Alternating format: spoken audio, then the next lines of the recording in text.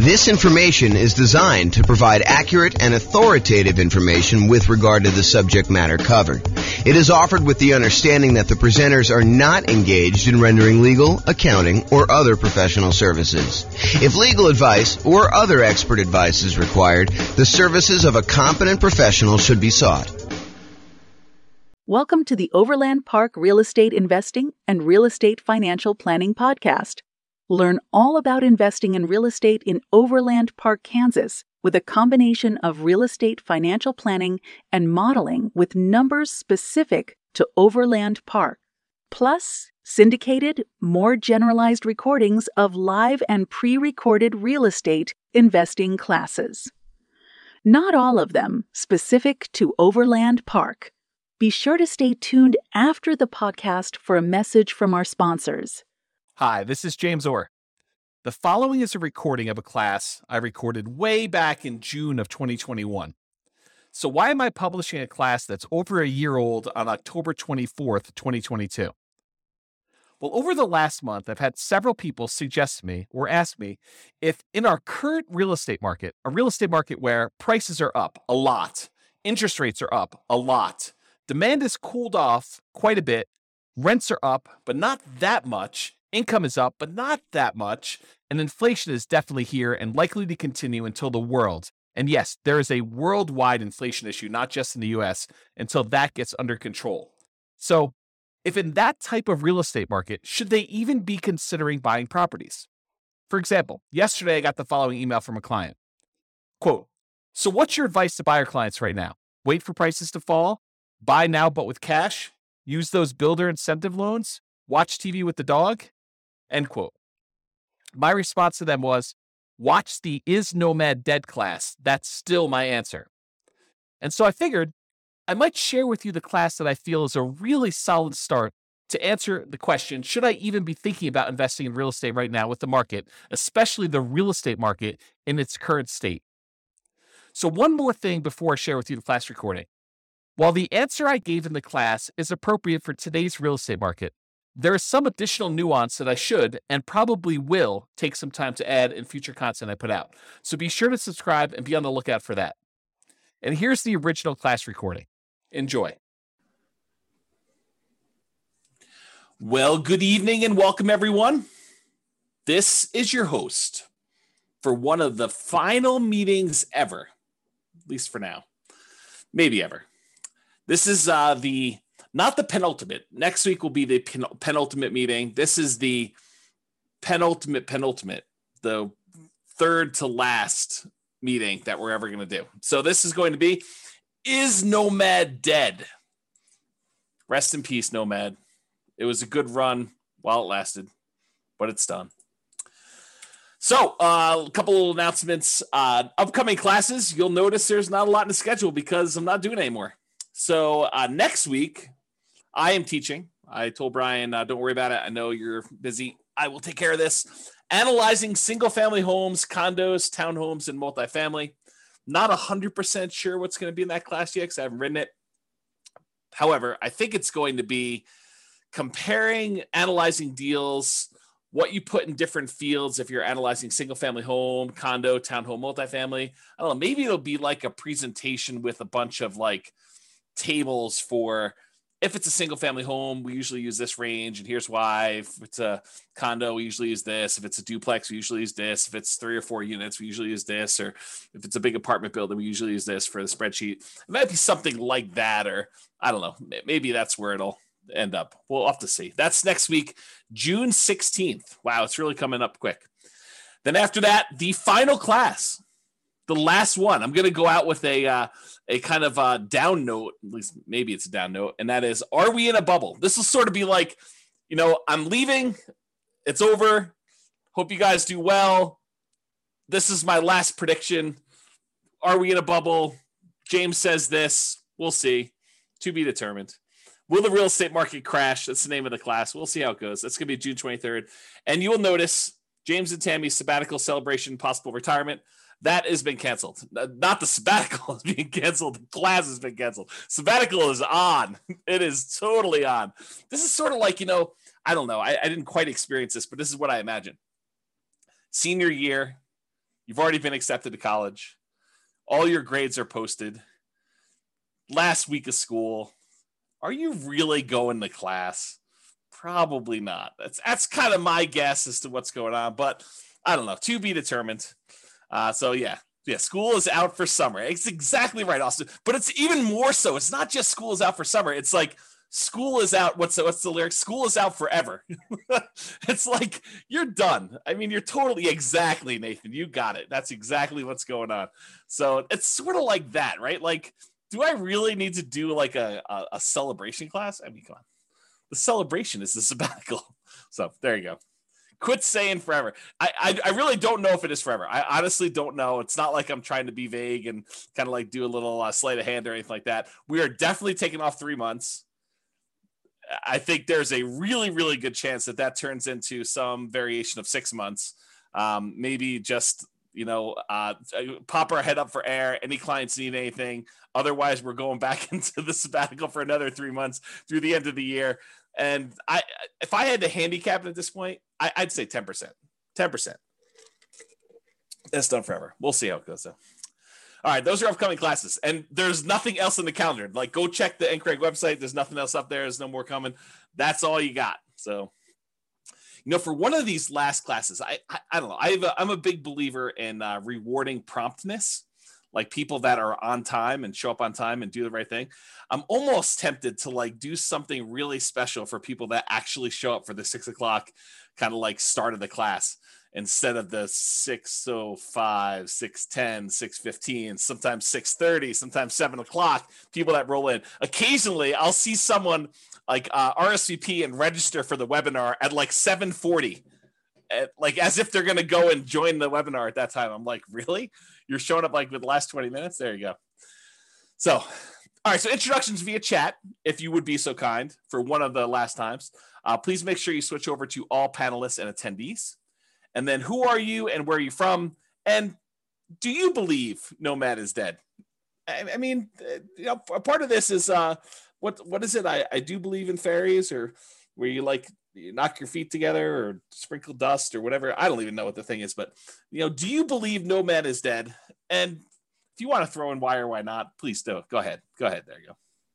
Figure that out. And then, of course, if you do have questions throughout the webinar, please do use the chat window. I actually look forward to some questions. I think it's an interesting thing. Keeps it lively, keeps me on my toes. I get to realize that I'm not just talking to myself. So, yeah, Mike's like, I don't know if it's dead. That's why I'm here. I'm here for you to tell me if it's dead. Oh, man, I could go off on a tangent about that comment right there, Mike. I mean, really?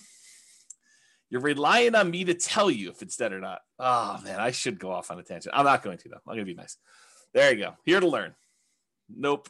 If people are saying, nope, it's not dead. We shall see, right? We shall see. All right.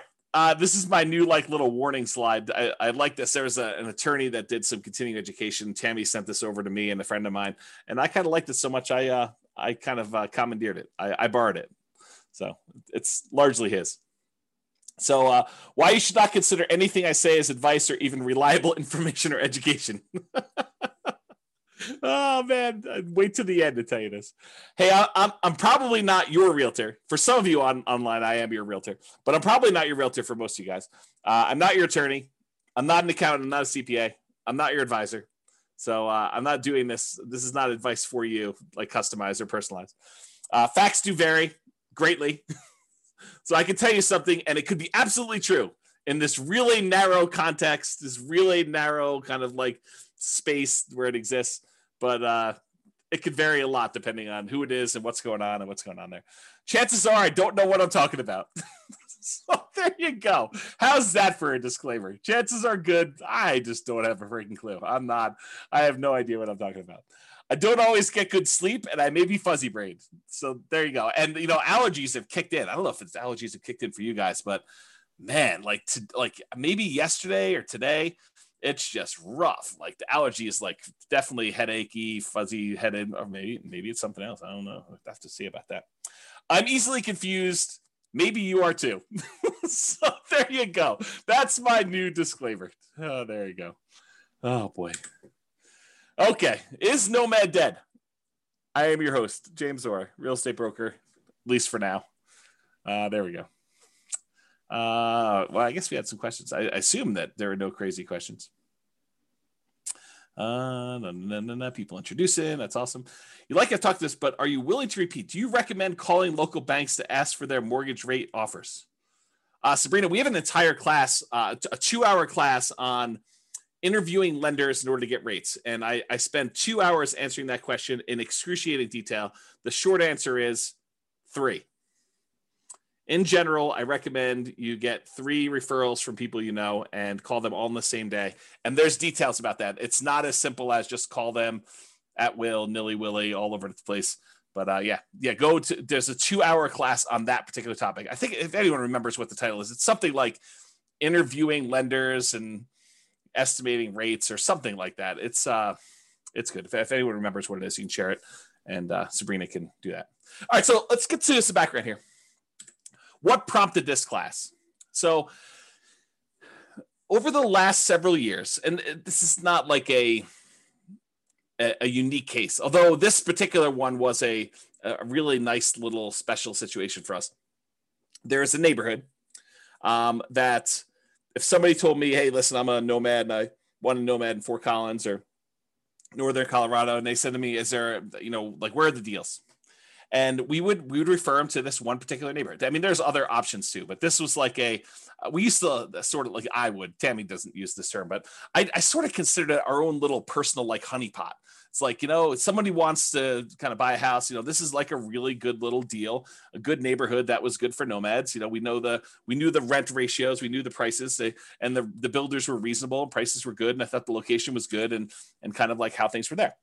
So I'm going to share with you some numbers from a particular client, and I sort of rounded and stuff like that. And I happened to talk to this client today, and I told them, you're going to be famous. I'm not going to mention you by name, but it's all about you. And there's other clients that they could literally be thinking this is about them had I not told you that I talked to this person today and told them they were going to be famous, because there were more than one client that did this neighborhood and did multiple properties in there. Now, I don't think it's the real estate investor loan comparison deep dive, although that's a good one too. I think the class, I'll have to go look it up. It's something like comparing loan programs or comparing lenders and stuff like that. It was probably 2 years ago. It was before the COVID stuff, because we had it in person. We had it live, and I printed out sheets from a whole bunch of different lenders, and I showed you how to compare lender programs and how to call them all. It was around there. It's probably like a late in the year. I felt like it was fall or snowing or something like that. Or well, maybe it was spring. I don't know. Maybe I'm misimagining. All these classes merged together. They merged together. All right, so continue on with my kind of like what prompted this class. So this property, it's all the same 4-bedroom model. It's the exact same builder. And in most cases, this client was going under contract months before they actually close. So the pricing sort of is delayed, right? Like you go under contract in October and you don't close until April or May. It's like that long of a building time. So there's a little bit of delay between when they went under contract and when it actually is delivered to them.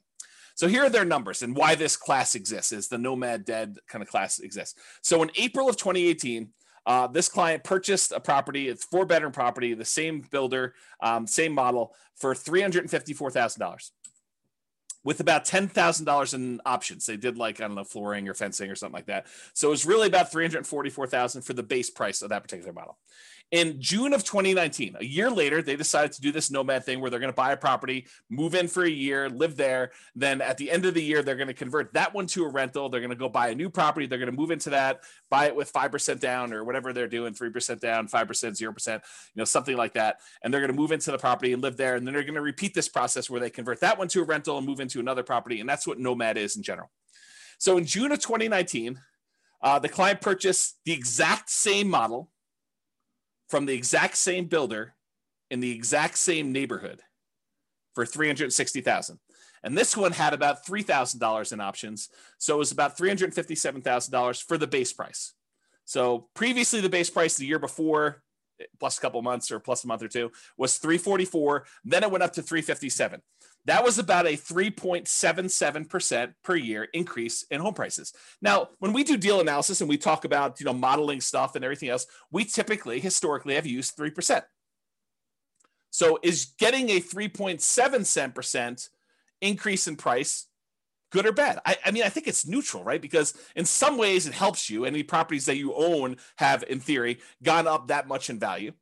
And any properties that you're about to buy are a little bit more expensive. So it hurts you there when you're going to buy properties and do that. So it ended up being 3.77% increase 1 year to the next. Totally within what I would consider a reasonable range of what the property value had gone up from between April of 2018 and June of 2019. And we typically model that 3%. Rent at that time when they rented the property, because remember the first year they lived in it, so we didn't know what rents were, and that's a problem with a lot of times when we're buying, especially in a new construction neighborhood, and we don't have a lot of rent comps. We're guessing what rent will be, and it's not even what rent will be when we buy it, which it's going to be in like 5 months from when we go under contract. It's what rent will be a year from after we buy it and we move in, and we're going to convert it to a rental. So we're sort of like guessing as to what rents will be in some cases 18 months or more out.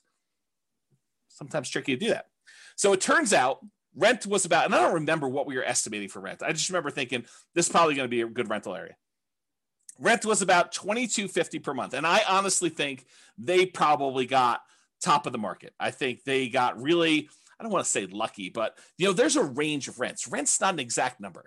And you could advertise, $2,100, you could advertise $2,300, and you could get, somewhere in that range. Might take you a little longer to get to 23, or you could find that right person who works really close to there, or it's directly between two places where the two spouses work. And so it's a great central location. I mean, it's all these reasons why it could be that thing, but rent is not an exact number. And so they got $22.50 per month.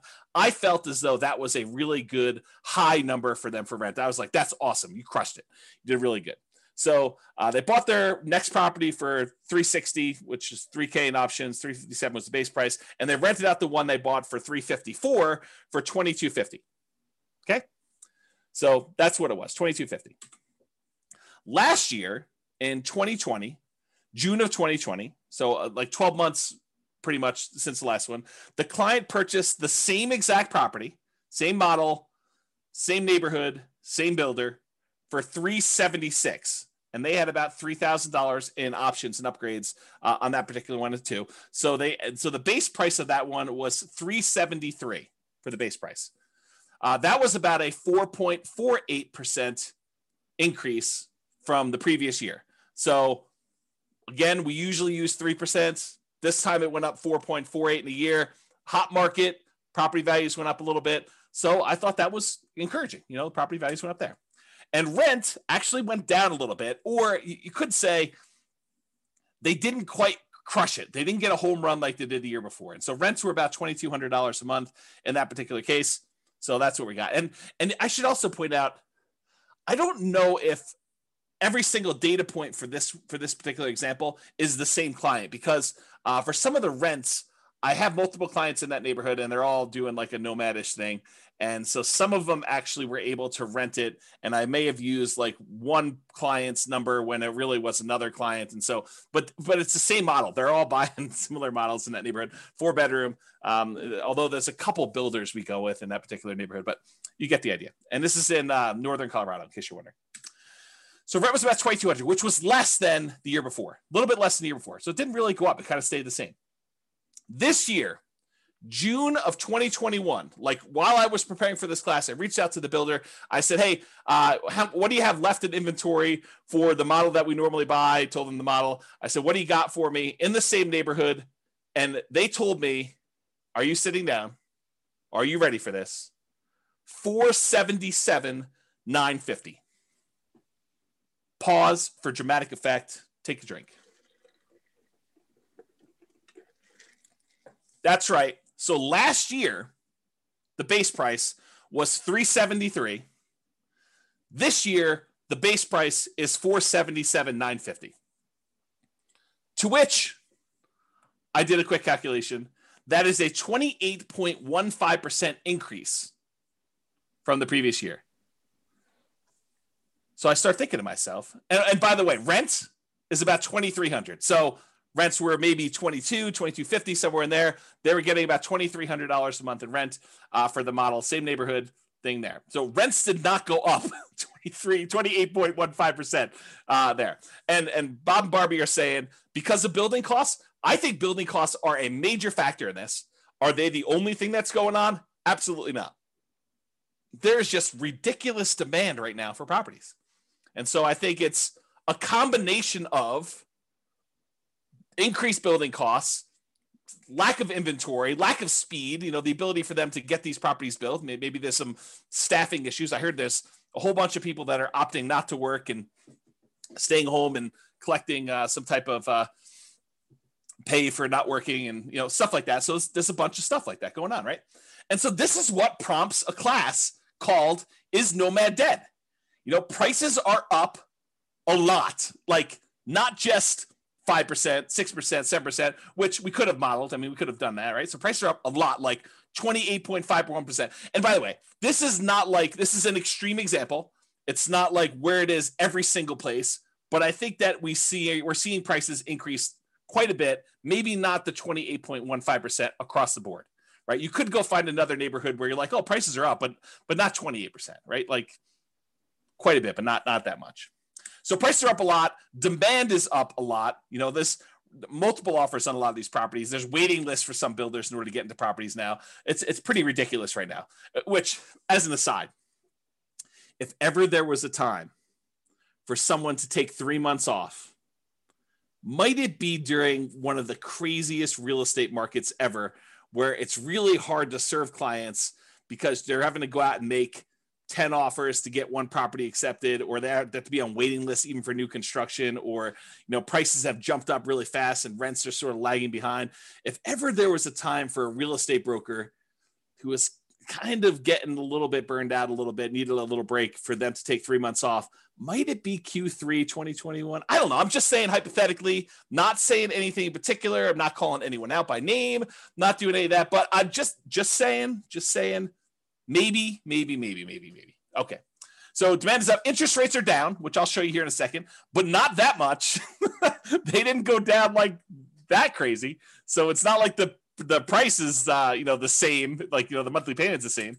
Rents are up, but not that much. I mean, they're not like 28.15%, like it's pretty crazy to think about this nonsense. Income is up. People's income have actually gone up. We're seeing some inflation sort of activities going on where, people applying for jobs are seeing those the starting wages there, and in some cases, people are getting raises. And I don't know, we're seeing a lot of that stuff. It also sounds like you've thought it through. I'm not sure what those shapes are. Is that like a unicorn? Maybe it's a unicorn. And then Bob and Barbie say, especially a broker that doesn't want to be a psychologist due to buyers able to get the house. Yeah, right. It's hard. You go read a lot of these articles about agents and how they're really struggling, and there's just a lot of stuff. So income is up. Signs suggest that inflation is already here, and that it's likely to continue. I mean, we're seeing signs of that happening right now. So you've got all these kind of factors coming in, which prompts me to ask, hey, is Nomad dead? Like, has the train left the station? Am I too late to the party? If I just learned about this thing, if I just went online, I saw your class, I'm like, oh man, this Nomad thing, this sounds really, really good. And then you see with the numbers I was using, and I put it back on the shelf. I probably shouldn't have done that. If you see the numbers I had in the Nomad book that I used to give away when people came to class live, and you're looking at these things and you're like, 230, 240. Can we still buy houses for 240? And then you're like, and you're like, what is going on here? Like, how does that even work? Like, is it too late? I mean, the numbers you were using before, those seem really, really different. I can't get any to look anything like that. Begs you to ask, is Nomad dead? Am I too late? Is this like even going to happen for me? Should I even bother? Or are you like, oh, it always happens to me. I find out about something. Had I only been buying properties like this particular client of James, the property he bought for $354, once these ones sell for $477, those become comparable sales to show that that's probably the new value for someone trying to buy a property. It's about that when the new ones become comparables for the ones that they bought, 3 years ago, whatever it is, for $354. So what is the difference in price between that? Is that like $120,000? Approximately 120,000. So 1, 2, well, I guess not all of them are 120, but let's 1, 2, 3 properties that they bought previously. So that's probably $300,000 in profit in 1 year. What? That's crazy, right? Definitely crazy. Yeah. See, Royce says I'm supposed to actually call him when I know it's going to increase $120,000. I didn't know. I called like the clients that had properties in that neighborhood. I'm like, hey, are you sitting down? Because I just found out the models you've been buying, they're now $100,000 more than what we were paying last year. And they're like, what? I'm like, yes. And we just had to wait for them to sell them because it's just crazy. Okay. So this is why there's a class called Is Nomad Dead? And we will find out. So because I did this particular one builder, I went and I looked at some historical data on another builder that we like here in Northern Colorado. Yeah, cue the charts. Exactly, Steve. You're right, buddy. Here we go. So what I did is I went and I looked at some historical data. And I'll tell you how I got this chart because I think it's instructive and it's probably interesting to some folks, especially the more the nerdy, geeky ones. And, you know who you are. So what I did is instead of actually going back and trying to pick out exactly one, this particular model that we happen to like buying, it's a 4-bedroom property by a new construction, by a builder that does new construction in Northern Colorado. And I went all the way back to about 2014 data because I think that's when it stopped. I think that's when it started, rather. I think this is that particular property when they started building this model with these specs. And I went and I looked at it and I said, okay, it has to match this exact square footage requirement. It has to have, this amount for, above grade finished square foot, this amount of finished square foot, including the basement. And so I matched it based on square footage. So is it possible there's like a rogue property in here? Yes. But I will tell you, I hand looked at the data just a quick glance, and the overwhelming majority of these things were exactly this builder. By the way, don't call me during Anchor because I had to turn my phone off.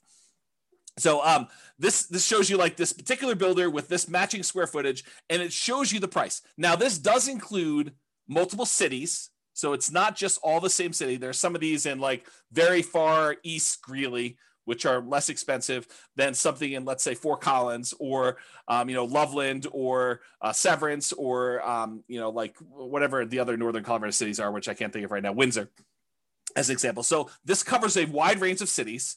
And it also covers a wide range of what upgrades people do. Just as an example, when my clients typically buy a property from this particular builder, we talk to them about the pros and cons of rolling in all of the upgrades: backyard landscaping, backyard fence, air conditioning, the upgraded appliance package. So there's all these extra things that we usually talk about. Hey, look, you could go ahead and add all these things after closing and save yourself some money because the builder has definitely marked them up. Or if you decide to roll them in and have the builder provide them, you're paying a premium, but you're able to finance them.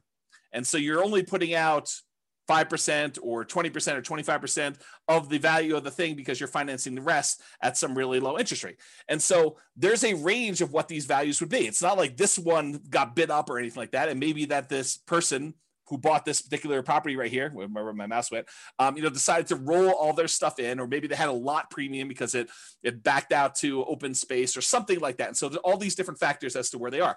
But in general, you can see the trend. The trend is up and to the right. You can see the property price increases. And one of the things I'll point out is you kind of see here where we hit the new year, almost everything is pushing on the high end of that line. It's not like you have stuff that's kind of on the low end of the line, like you see over here. It's like this year, everything is being pushed up on price. So we're definitely above the average line of what we've been seeing in appreciation rate. The red line is the linear growth rate. The black line is the exponential growth rate. So it's a little bit better than linear as far as growth goes. That's how I would interpret that data. I don't know if Andrew is on or something like that, who is a big math guy, but he could correct me if I'm wrong in my analysis of this particular chart. But you could see the prices for these things has definitely gone up. Before we were able to get this Michigan model, the 4-bedroom property for, in the low to mid 200s, like, 230, 240. And if you remember, this is about the time that this book was written. And this is the example we use in this particular book. So it matches what we were getting at the time in the book. If you kind of think about it that way, the same properties nowadays, they're over 400. They're like up there. Okay. So you can see this historical chart. So when prices go up that much, rents don't quite go up that much. Is Nomad dead? All right. So I'm going to do some comparisons, because I think that's what you want to know, right? You're like, hey, listen, I read the 2015, the original Nomad book, and the numbers are not what they are today. Yeah, no joke, right? So let's go think about Nomad then and now. Here they are. So back in the 2015 original Nomad book, the purchase price we used was $238,875. That was the base price with some upgrades thrown in for buying at the time, it was basically a Michigan model, although you could make an argument it was any other house that was similar characteristics. It didn't have to be that, but that's what we used when I modeled it. Okay. So it's $238,875. The purchase price today for that same model with the same upgrades, $437,375. Now,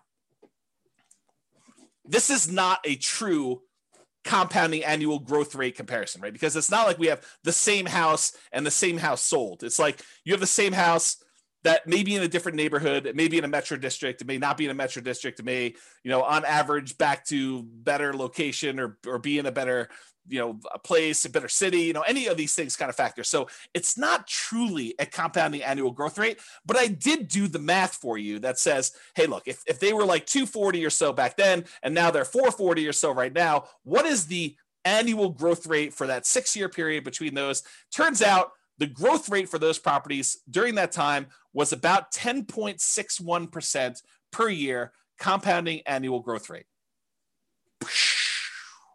Craziness. Okay. So we were estimating 3%. So when properties do better than that, it helps you for all the properties that you own. It hurts you because you're buying more expensive properties as you're moving forward. So it helps and hurts depending on where you are in the process.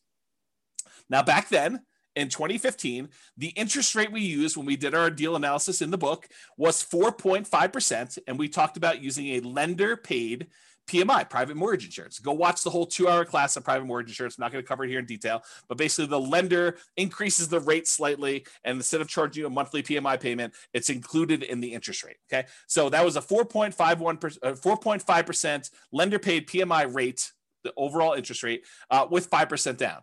Today, maybe not today, but when I did the comparing loans class, I called to the lender. We did a whole spreadsheet on this. The interest rate was 3.625% with lender paid PMI with 5% down. So it was 4.5. Now it's 3.625. So that actually got better. That might help us, right? Stephen says, where do we watch the older videos? You're in a really weird spot because I'm like shutting everything down for going to thing. Right now, though, you could probably still watch like 100 of them. By watch, I mean listen, on the podcast. But I would go download them tonight. Like while you're here, go download them because I am this close to actually shutting everything down and pulling everything off the podcast too. So go download what you want. You can actually go subscribe to it and then click download on all of them. They'll stay on your phone even if I delete them, is my understanding. And then go listen to the ones you want there. If somebody wants to put the thing on there, I think it's Nomad Real Estate Investing Podcast. But if someone happens to have the link and is willing to be nice to Steven, you can put them on there. Okay, so I'll continue with the class up. So interest rates were worse, 4.5. Now they're better, 3.625. And then the estimated principal, interest, taxes, insurance, that's PITI, plus the HOA, plus the PMI. If you add up all of those things as the monthly cost, before in 2015, when we did the book, it was $13.88 and a penny. I just went back and I recreated the calculations and I figured out what the payment was. $13.88, round up, call it $1,400, about $1,400 for the payment then.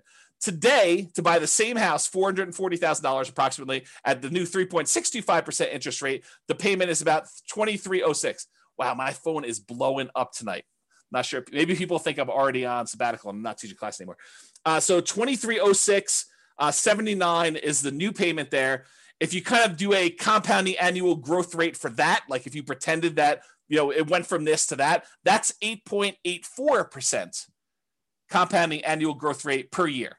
So if you think about it, it went up, but not quite as fast as the price did because interest rates came down. So the payment increased, but not as much. It still went crazy. I mean, it's like 8.5%, more than 8.5% per year growth rate on that. Bam, that's like crazy nuts up. And then rents. Rents went from, back when we wrote the book, we were getting $1,545 a month in rent on those things. $1,545, as if you can rent the property for $1,545 now.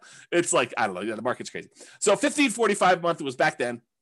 Nowadays, that same model is probably in the ballpark, depending on what neighborhood it is and kind of what's going on there, about $2,200 a month. That's a 6.07% fake compounding annual growth rate because it's really not the same thing. And so doing that are It's not a good comparison, but it's a comparison because you can see like how fast these things grew compared to each other, right? So the price went up the most, grew the fastest. The actual payment amount grew the second fastest, and rents lagged.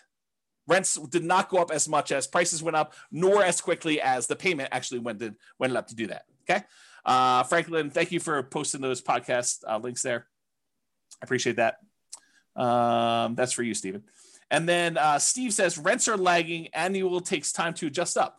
Yeah, it's going to take time to do that. But what's great about these properties is you lock in your financing and the price you paid at like whatever the rates were. And if rates went down, which they did, you could actually go and ratchet your interest rate down and improve the financing on it. If they went up, no big deal. You had a 30-year fixed rate financing on there. It doesn't get worse for you. But if it does get better for you, you can take advantage of that and refinance and do like a rate and term refinance or cash out if you really want to and do that. Okay. So those were the comparisons between then and now. All right.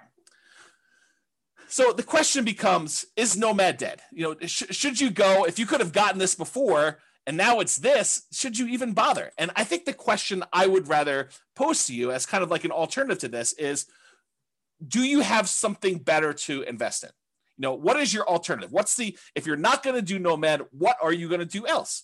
And I think that's the way we have to look at it because yes, and I'll show you numbers. I'm going to go into detail. You'll see charts, you'll see numbers, but I'm going to show you the returns are definitely not what they were in 2015. Now, the people that actually follow the plan from 2015, their returns are way better than we estimated in this book, right? Because we were estimating 3% growth rate for purchase price, 3% growth rate for rents, and we assume the interest rate stayed the same. So prices went up faster than that. So any properties they own grew faster than that. The rents grew faster than that. And also the interest rates came down. Is that always going to happen? Is it always going to go in your favor? Absolutely not. Not a chance. Okay. So here's the question though. Is Nomad dead? And I think the better question is, what are you going to do if you're not going to do Nomad? And then let's look at what the return is now for Nomad and see. Okay. So alternatives. You could invest in the stock market. Stock market is doing amazing this year. May do better next year, may do worse. We don't know. I mean, I think it's all speculative, which, you know, I'll get to this later on because I have a whole section on like learned helplessness and kind of like making choices and am I too late to the party and all sort of other stuff, which I'll talk about. I'll hold that for later. So alternative stocks, you can invest in that. Bonds. A lot of people are saying bonds right now are dead. You know, the interest rates you're getting on bonds are so low that some people are really questioning whether or not you should have bonds in your portfolio. You're going to invest in commodities. I'll probably do some more of that.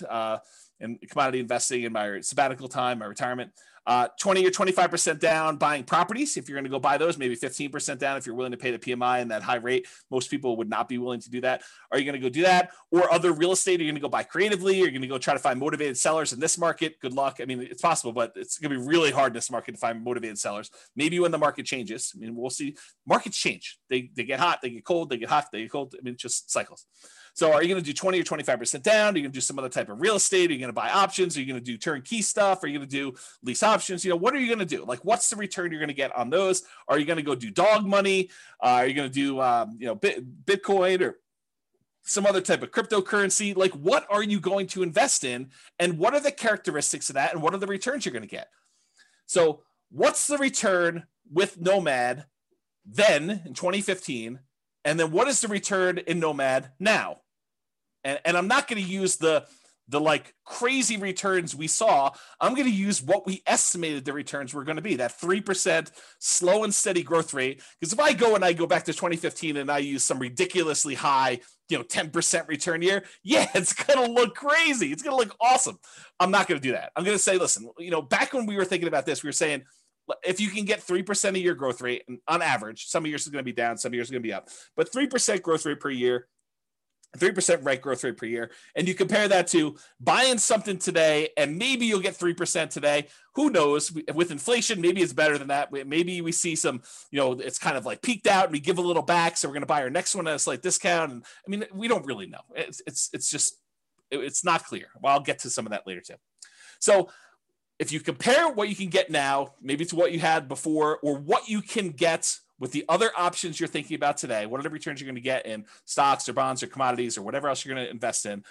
What are your choices there? And does it make sense for you to do Nomad? And then you can determine, is Nomad dead or not for you based on your specific situation. Okay. And I'll also point out, remember with Nomad, we are limited in the amount of money that we can put into the deal, right? Because you can only buy one per year with some really rare exceptions. But you can really only buy one Nomad property per year that you can move into, live there for a year, and they convert it to a rental.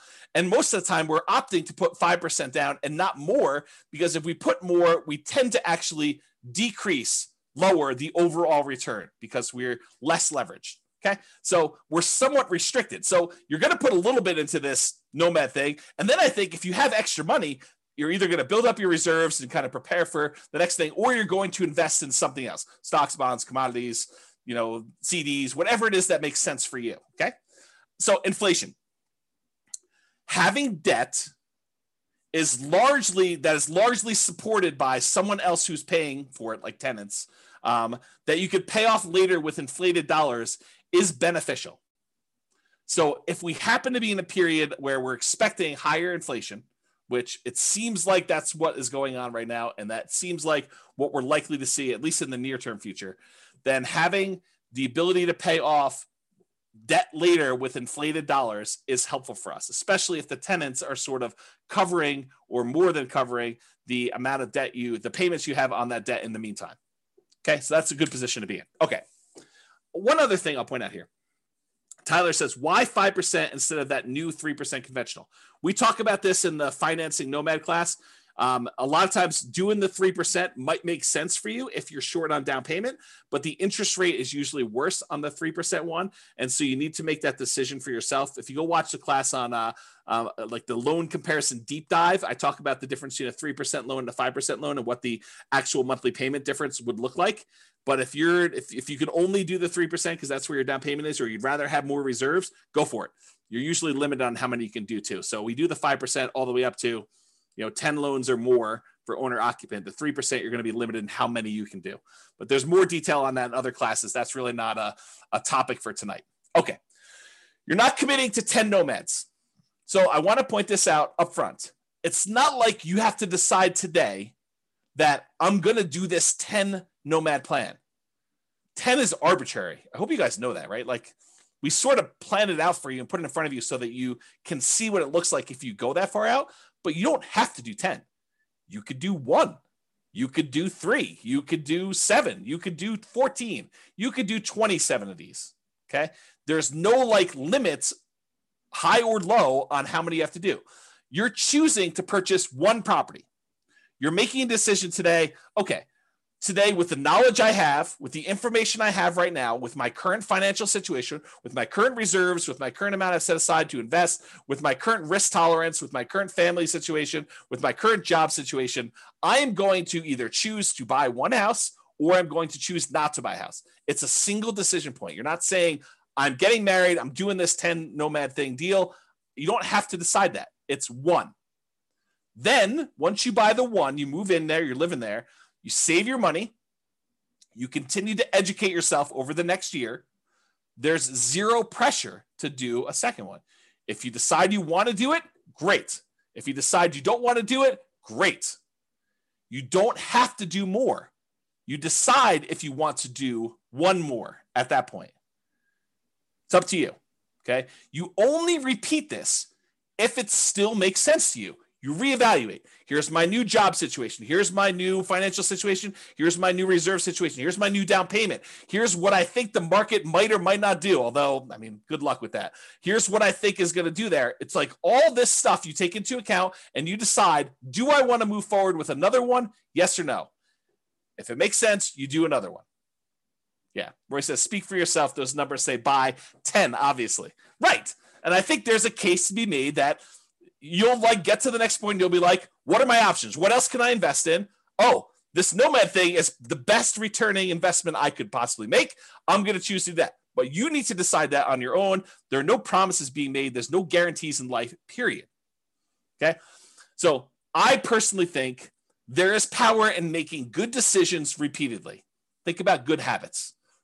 I'm a bad example of this, but eating good, healthy food every day, getting good regular exercise, investing in long-term relationships, all those things, the good habits that you put in and make, compounding effects over time, I think you're rewarded for that. but you can get feedback through the Nomad process and other things. But you can get feedback on the Nomad thing, and you can make better distinctions, and you can improve your decision-making over time. So next year, you may say, this 2-bedroom property I bought in, the right over the border in Wyoming wasn't the best investment for me. Maybe I'll do a 3-bedroom or 4-bedroom, or maybe I'll come a little bit south into northern Colorado or whatever it is. So you go and you kind of like evaluate whatever that is for you, and you make better distinctions and you make better decisions over time. Does that mean that you are automatically going to make better decisions? No, but you'll make different decisions and you'll say, oh, that was even worse than what I tried before. I should do something different next time, which we'll talk about more when we talk about learned helplessness. Okay. So there you go. So let's take a look at this cash flow power meter, 2015, then and now in 2021.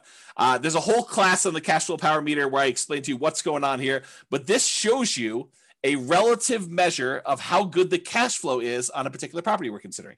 And back in 2015, we were right in the middle. This little black line here shows that you were right in the middle where you would have positive cash flow only if you took into account the cash flow from depreciation, the actual tax benefits of owning that property. Otherwise, it would be slightly negative cash flow. That's what having it in this yellow section means. It means that if you take into account the cash flow from depreciation, the tax benefits of owning the rental property, then this would be slightly positive with cash flow if you take that into account. Otherwise, it's negative. In 2021, even if you take into account the cash flow from depreciation, it's negative with 5% down. That's what this is showing you. It's showing you that it's red, it's negative. You manage it yourself, including the tax benefits, it's negative cash flow right now if you're going to buy properties. So there you go. That's what we're seeing right now. Comparing them to now. Time for a beverage here. All right, here we go. And just to show you a kind of comparison, I showed you the same chart before. This is the 2015, 6 years ago, 5% down Nomad book, right in the middle of this cash flow from depreciation thing. And then I showed you today, 2021, if you put that 5% down, it would be that negative cash flow. If you decided to put 20% down as a non-owner occupant, you did not occupy the property, we're not moving in here with this 20% down, then it would still be slightly negative cash flow. So if you go buy a rental property today in northern Colorado and you bought this particular new construction as a similar example, you'd still have negative cash flow even if you put 20% down. Back in 2015, if you put 20% down, it would be positive cash flow. Barely, but positive. Okay. And then if you put 25% down and you bought this as a regular rental, you would have slightly positive cash flow. It's in this light green area if you managed it yourself, because this dark green area is showing you what happens when you have a professional property manager in there. So this is the cutoff line between you managing it yourself and having a professional property manager. So you put 25% down. If you're buying this property, you would have slightly positive cash flow if you managed it yourself, or negative cash flow if you had a professional property manager doing it yourself. Same property, just 3 different financing types that I showed you to compare. That's what these 3 different meters show. Okay. Any questions on this? Is this good for you guys? Are you liking this Nomad Dead? Is it interesting? Let me know. That'd be helpful. As I drink my beverage. Okay, it's interesting for at least one person. Thank you, Nick. All right, so apparently there's some other people that find it interesting too. Okay, cool. So this is the return in dollars quadrant that we typically use. The return on investment quadrant series. We've got return in dollars. We've got return on investment. We got return on equity. I'm showing you return in dollars, comparing the 2015 book to the 2021 if you bought something today, and how does that work? Nathan and Lindsay haven't had a class that isn't interesting yet. Well, that's a very nice thing to say, although you're lacking some exclamation points, I might say, although that's a smiley face. I appreciate that. Love the neediness of the presentation. I'm not sure what neediness. I don't know if that's good. Neediness. Suck up. Yeah, there you go. Royce said, I think he was talking to Nathan and Lindsay about being a suck up. There you go. Royce, you should switch it all to all panelists and attendees so that you can trash talk directly instead of just trash talking to me. And everyone else can do all panelists and attendees too. That way other people can see their stuff. Okay, here we go. So what this shows you is the amount of dollars that you're getting in return in the first year for buying a property this way, and by the way, I do know that you're technically not renting the property in year one as a nomad, but I'm pretending as if you did.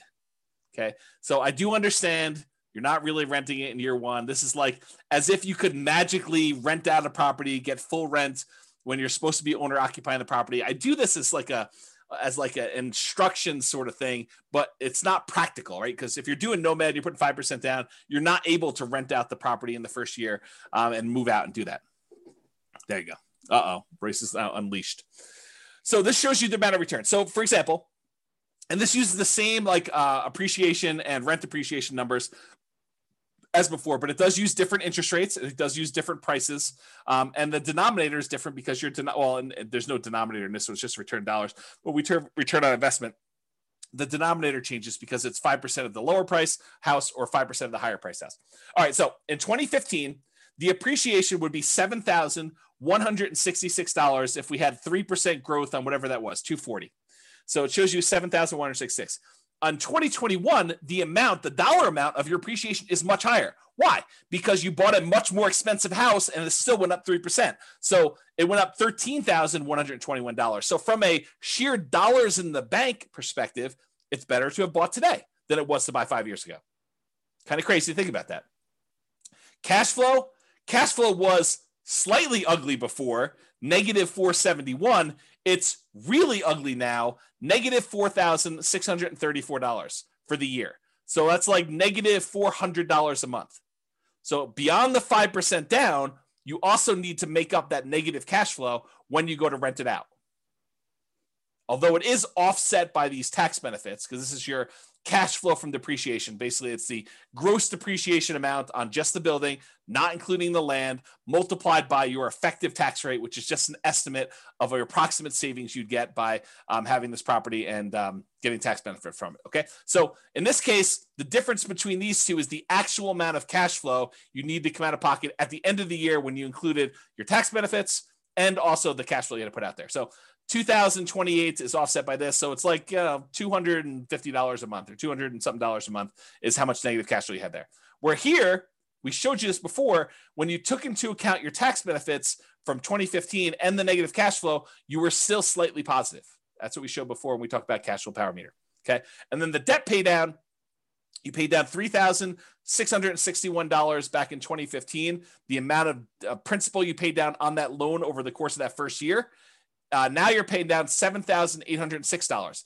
It's a combination of two things as to why this is higher. Number one, the property is more expensive, but number two, your interest rate is better too. And you pay down more principal with a lower interest rate. Okay. So those are the two reasons. So back then, when you bought a Nomad property, we expected to do about $11,464 total for the year. Now we're expecting $18,321. So you end up doing larger dollar amounts today than you did back then. That's good in general. Here is the return on investment numbers. So we take the same dollar amounts we just had here. Now we're dividing through by the actual down payment amount, the 5% plus the closing costs. And so now we got about a 50% appreciation rate. So $7,000 must have been about $14,000 plus closing costs, down payment plus closing costs in order to get here. So it's about a 50% return from appreciation back in 2015. It's the same here today because we're assuming it's 3%. So it works out to be the same, right? Cash flow was about negative 3.28 before. Now it's negative 17.66. That's ugly. Maybe Nomad is dead. We'll see. Debt paydown was about 25.54%. Now it's better. Your debt paydown is actually improved because your interest rate's a little bit better. Is 29.74% is your return from debt paydown. And then your tax benefits are the same. So the overall return on investment when we used to do this back in 2015 was 79.99%. That's pretty amazing. What's the return on investment now? Oh, it's only 69.81. Boo-hoo, right? How bad is it to get almost 70% return on your money? Right? I mean, that's like the crazy thing. And that's why we're thinking, is Nomad dead? Well, if you could go and get a return that exceeds 70% somewhere else with similar risk characteristics, because you got to take into account risk. Real estate risk is very different than, stock market risk or something else like that. But is this risk similar? And can you beat a 70% return? Maybe, maybe not. It's up to you to decide. Okay. So it was 80. Now it's almost 70. Still not bad at all. Now, what if we took into account the reserves you need in order to hold rental property? It would be silly for you to buy a rental property and not put aside reserves. And we talked about this in everything you learned about deal analysis is wrong. There's a 2-hour class on this concept of why you should do your calculations and include reserves when you do your return on investment calculations. So go watch that class. It's 2 hours long, and you'll understand more about what I'm about to talk about. But realize if we include the reserve numbers, the 6 months of reserves, that's what ROIQ plus R6, 6 months of reserves, and you compare that back to when we were doing it, the return now when you include reserves on everything is 49.05 compared to 44.66. Still a little bit less, but when did 45% return on your money become a bad return? When did it become bad? So Bob and Barbie says, seems like the tax benefit should be greater as the purchase price is more. It's the same ratio, though, because you put 5% down on both. So when you actually do it that way, they're similar returns because it's a dollar amount based on the price, but it's also the same denominator changing as well based on the price. So it turns out it's the same ratio. Good question, though. Steve says something, everything you learned about deal analysis is wrong. Yep, there you go. That's the class on that one. Although it's probably on the podcast. Okay, so that's the R6 number.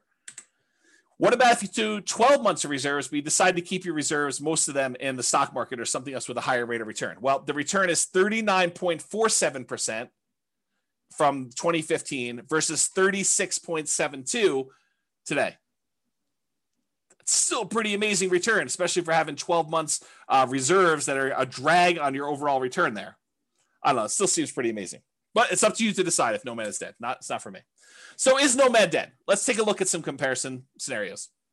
So because I have this pretty cool software that allows me to do models of scenarios and run out situations for people, I ran 5 different scenarios to compare, and then I added a couple more at the end because I thought I might have time. We'll see if I get there. So the original Nomad with 2015 numbers, I did that as kind of like a baseline. Said, okay, this is what we thought it would be before. I just sort of laid it out there and I ran it and I showed you what that looked like. Then I did 2021 Nomad right now. And I did a couple different situations there. I did doing 10 Nomads, which is the most similar comparison to the 2015 ones. And then any extra cash I did in stocks, which is the same thing I did in 2015, by the way. And then I also compared it to, hey, listen, if I'm not going to do this Nomad thing in 2021, maybe I'm going to buy just a house to live in, and I'm going to take all the rest of my money and I'm just going to invest it in stocks. So I ran that too. And I think I used 8% for the stock market return. Okay. And then I did another scenario where I said, okay, you're going to buy a house to live in, one owner occupant property, and you're going to actually save up to buy 20% down properties. And you're going to buy 9 rentals with 20% down. And then the last one I did is you're going to buy a house to live in with 5% down, and you're going to buy 9 25% down rental properties. And so I'm going to look at how the original 2015 Nomad did in comparison to doing 10 Nomads today, doing no Nomads, basically buy a house to live in and do everything else in stocks, to doing owner occupant with 20% down and owner occupant with 25% down. And you'll have 9 rentals for all those things. Okay. Here we go. Kevin says, pretty sure I got a 200% return in year 1 at my current house. So Nomad is certainly not dead. There you go. Kevin says it all. And then it says, I heard the same rumor, Austin. Austin says, is the rumor that Royce is teaching during sabbatical true? Maybe. Royce says no. It's not true. That's pretty good. All right, so rather than build up any more suspense here, I will show you what the numbers suggest. So, yes, it is true. 2015 Nomad was amazing. A non-inflation adjusted net worth at the end of 40 years shows that you'd have $20.7 million in both equity and cash in the stock market if you decided to do Nomad in 2015. However, the 2021 Nomad puts you at 19.5 million. So 20.7 million, 19.5. I'm pretty sure that's still pretty freaking good. If you decided you wanted to do one owner occupant property and you bought 9 25% down properties, you'd have 13.4 million. If you decided to do one owner occupant property and 9 20% down properties, you'd have 12.86 million. If you decided you wanted to do one owner occupant property and you did the rest in stocks at 8%, and maybe you can get better than 8%, you can change these assumptions if you want to, you'd have $7.2 million. So that's what the net worth was. If we adjust for inflation, the 2015 nomads like having $6.3 million in today's dollars versus a 2021 full-on nomad is about $6 million in today's dollars. So it's a difference of, well, it's 3.71. So I'll just call it almost 4. So $400,000 difference between one and the other, if you think of it that way. The ones where you do other stuff, just in, it's like 4 million, and 2.2 million. Daniel says, do you have simulation that shows for markets that are slowly growing, stagnant, or slowly declining? Slightly declining. Yes, I do. In fact, the software allows you to do whatever you want. That's why I wrote it. And we have done classes before where I talked about what happens if you're investing during a declining market and stuff like that. So there's like a large number of models you could do, and you can enter your own stuff and say, what happens if the market does a range of values? Like you can do Monte Carlo simulations, stuff like that. So yes, it does all that stuff. Okay. Here's the chart showing net worth over time. You can kind of see the curves.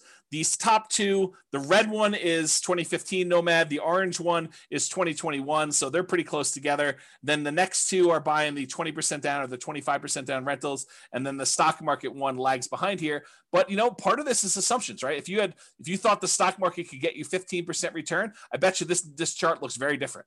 So you got to go play with what you think you can actually do and compare those to see. All right, so this just shows you account balances. Before was net worth, which included equity, and also your account balance, which we're assuming the account balances are invested in stocks. But if we just look at how much is in your account, 2015 Nomad, you had $13 million, non-inflation adjusted. The 2021 Nomad has you at almost $7 million, non-inflation adjusted. And then the other ones had you at, let's say 3, 2.7, and 5.8. The one where you invest in stocks, the overwhelming majority of your money is in cash because you don't really have a lot of equity besides the one house you bought. So that's why your number is so much bigger than the other ones there. Okay. If we adjust for inflation, 2015 Nomads like 4 million, 2021 Nomads like 2.1 million.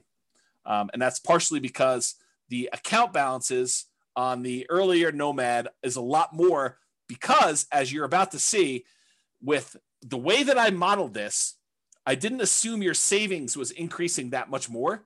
So it took you longer to buy these more expensive properties. So it's much slower for you to acquire properties, which means that your cash flow lags a lot. When you did Nomad back in 2015, I assumed you could buy them very quickly. So, and I didn't really change the income much between 2015 and 2021. I think I increased it by 3% a year. So that's why you're seeing a difference there. Kind of tricky. So it shows you your account balances over time. These are the ones where you're buying properties later in the game. So you can see they're kind of like little dips whenever you put a big down payment on a property. And so that's why that grows. And you can see these other ones here, you got the lead. Your cash balance in 2015 is much bigger. So this is what I was talking about before. With 2015 Nomad, the way that I set up the assumptions is I said, you are saving enough that you have enough for a 5% down payment every year. And so, well, maybe not every year because this line looks a little longer, but it was pretty quick. So you're acquiring properties much faster, and then you get to 10 properties very quickly when you're doing 2015 Nomad. Maybe not every 12 months, but pretty close. Pretty close. However, when you did 2021 Nomad, I assume that it took you a lot longer to save up for those 5% downs because I think for a lot of folks, it will take them longer. They're not able to do every 12 months. Now, if you have a great income, you have a great job, or you have money set aside and you have the ability to do this every 12 months on the 12 months, it's going to look a lot better than this. But because of the way I modeled it, it took a lot longer for you to get to the point where you acquire these properties. If you speed this up and it becomes back here, it looks much different. It looks better. Okay. Now, these other ones is buying 20% and 25% down. It takes you a lot longer to save up 20% or 25% with the same income and same savings rate than it did for you to do the Nomad. That's one of the benefits of doing Nomad. is that you can acquire properties earlier because you don't have to save up 20% down plus reserves or 25% down plus reserves. You only have to save up 5% down plus reserves in order to be able to start acquiring your properties. Okay? And then this other one, you basically bought one property and you lived there and you had stocks. So you bought no other properties. That's the one with just stocks. Any questions on this? Am I going too fast? Am I going too slow? Just want to make sure we're covering it, but I don't want to bore you either. Well, let me know. I'll continue on in the meantime. All right, good. All right, so this is that chart that shows you what phase of financial independence. If you guys came to last week's class, I think it was last week's class. Was it last week's class I went over the stages and phases of financial independence, retiring early, and I covered all those? Well, if it wasn't, it was recently. Yeah. So, and so basically it shows you what phase you're in. And with 2015 Nomad, you get to phase 2 pretty quickly, the earliest. Then you actually get to phase 3, and you eventually get to phase 4 in your, before your 40 years is up. With the one where you're doing 2021, since it takes you a lot longer to start acquiring the properties because your savings rate isn't enough to get you to do it really, really quickly, because I handicapped it by showing you a reasonable savings rate, the same savings rate you had before for the 2015 one. Then you barely get into phase 2 where you have enough for lean fire. And you do eventually get into phase 3, but you never make it to phase 4 in that 40-year time period. And with the other ones, you don't even make it into phase 3. You barely make it into phase 2 with these other guys. Okay, and that's the 20% down and the 25% down and the stock one. Okay, you do make it there. And in case it's hard to read when you actually made it, this is the same chart, but it's showing you how many months it took to go into phase 2. So reaching that first goal of getting out of phase 1, working toward your minimum target monthly income till you have enough where you can actually fire. It's lean fire, but it's fire. And so how long does it take you to get there? This is like how long it takes you to get to lean fire. With the 2015 Nomad, it's 242 months. With the 2021 Nomad, it's 357 months. And part of that is because you don't have enough money to acquire these properties every 12 months. It took you a longer time to acquire properties because they're more expensive. It's like a limitation because the properties are more expensive and your savings rate is relatively low. I think I have you saving like $500 a month. So $500 a month is not a lot to be saving to achieve this level of acquisition. Because I think I have you making like $5,000 a month. So it's like 10%. Okay. Okay. And then here we go. 2021 stocks and one owner occupants. That took you 449 months. When you do the 20% down ones, it's 453 months. When you do the 25% down, it's faster. It's 421 months. So it shows you how long it took you to get to lean fire. I guess I didn't show any other charts. So this shows you your total true cash flow for all the different plans. So how much cash flow plus your cash flow from depreciation you have on all the properties. With the 2015 Nomad, you have about $30,000 a month by the time you're done. With the 2021, you have about $27,000 a month when you're done. With the 25% down ones, you're about $22,000 a month. And with the 20% down ones, you're at 18. You don't have any cash flow from your rentals when you do only stocks because you only have stocks. You don't have any rentals. Okay. And if you adjust for inflation, the 2015 one is like having $9,000 a month in passive income today. And realize you did this model earning $5,000 a month. So it's more than what your lifestyle was when you were working. You can adjust your own numbers to see what this looks like. And then 2021 numbers, you have about $8,400 a month and change. And this is also continuing to grow because all of your properties are not paid off yet. So realize because you delayed your properties acquiring them, you still have ones that could pay off. So this number will go up for that. And then doing the 25% down ones, it's almost $7,000 a month. With the 20% down ones, it's almost $5,700 a month from there. And this shows you the charts for doing this. These little blips are when you buy a property and you have 1 month where you do not have to pay your mortgage. That first month where you acquire property, there's a delay and you having to pay that mortgage. So you have a little blip, and that's what those little blippy lines are for. You don't have it when you do the owner occupant because you're not a rental when you buy the property. So you don't have the extra income. Okay, so it shows you those. See that over time. It's the same numbers from before. All I did is I showed you it over time. Then this is a deceiving chart. It's deceptive. It's really deceptive. Actually, I almost contemplated not including it, but I wanted to show you because you're looking at this. This shows you the cumulative, the sum of all the negative cash flows you've had on your property. Once you've kind of taken into account the tax benefits, but you'll think to yourself, man, there's not a lot of negative cash flow going on, even in the 2021 ones. But James, you told me there was significant negative cash flow when we did the 2021 properties. Why isn't there, this negative cash flow kind of starting in month 13 once we convert the first one to a property, convert the first property we bought to a rental? And the reason is because it took us a long time to be able to buy the next property, to save up enough money to buy the second property so that we didn't have this negative cash flow for a long time. The longer you wait, the more your rents have increased, the less negative cash flow you have for when you buy that next property. And so it turns out we didn't have a lot of negative cash flow because we delayed buying these properties for a much longer period of time. If we look back at as to how long it took us to acquire them, you can see here, we didn't actually buy the second rental, the second property to move into and convert the first one to a rental till like month 51 or so. And by then it had positive cash flow. And then it took us like another almost 4 years in order to buy the next one and have 3 properties. And then these times got shorter and shorter, such that it wasn't until we got to like right in here or so that we started to have some negative cash flow at all, right? So that's why this chart is deceptive. Because if you really did have some extra savings or some money sitting aside where you could buy these properties much faster, then you would have this negative cash flow earlier and it would contribute. But even so, even with like the slow kind of working through this thing and taking your time to do this, the negative cash flow for acquiring all 10 properties combined is less than $30,000 for all of them when you're doing that. And when you buy the 20% down ones, you still have a little bit of negative cash flow, which we talked about before. So that's this little negative cash flow here. That's less than $1,000. It looks like maybe close to 1,000 over here. But when you do the 5% down ones, in using today's numbers as Nomad Dead 2021, you have negative cash flow later on, and if it was earlier, it'd be more.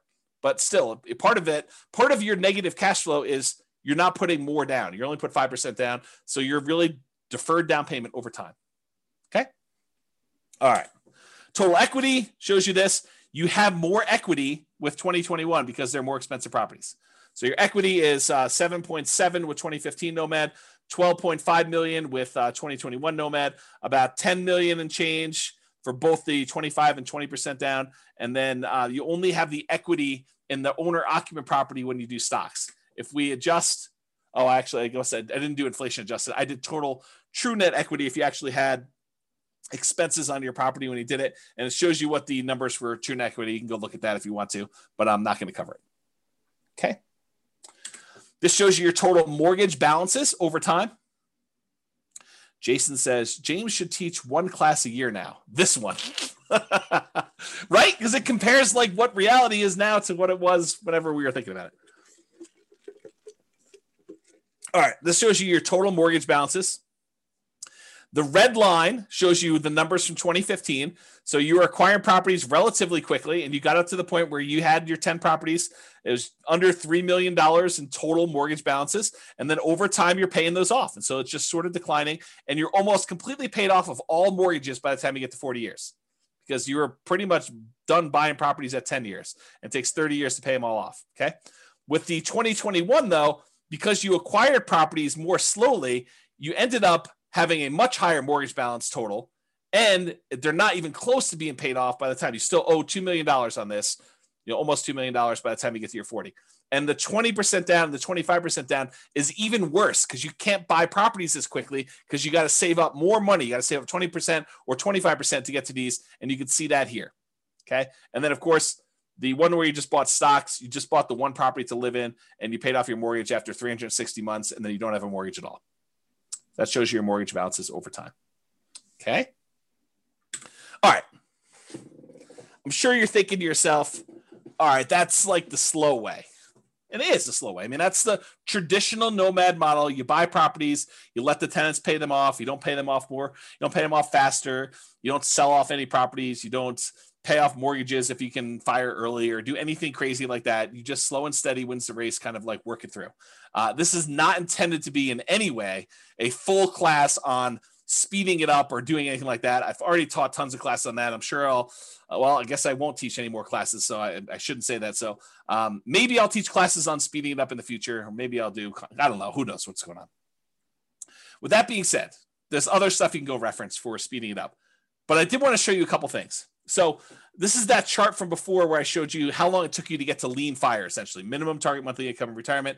And this is all the old ones. So 2015, it took you 242 months to get there. In 2021, doing regular Nomad took you 357 months. But I added a couple extra ones. I added these two to the bottom. In 2021, if you sell properties to pay off mortgages to achieve financial independence. So if you get to the point where if you sell off some of your properties, you could pay off the other ones that you own, and that would get you to your minimum target monthly income retirement, then do that.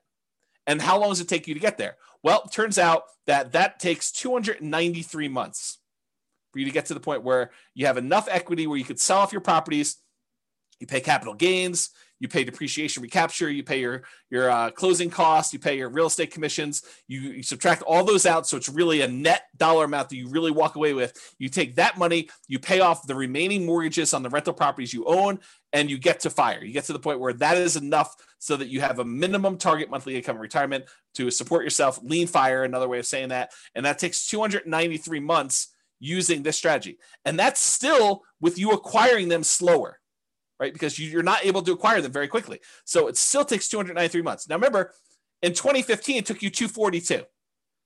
It's 293 now, and that's faster than the 357 if you didn't do this. I don't know. That seems like a reasonable, kind of a reasonable timeline to do this, right? For saving basically 10% of your income. I don't know. That seems pretty good to me.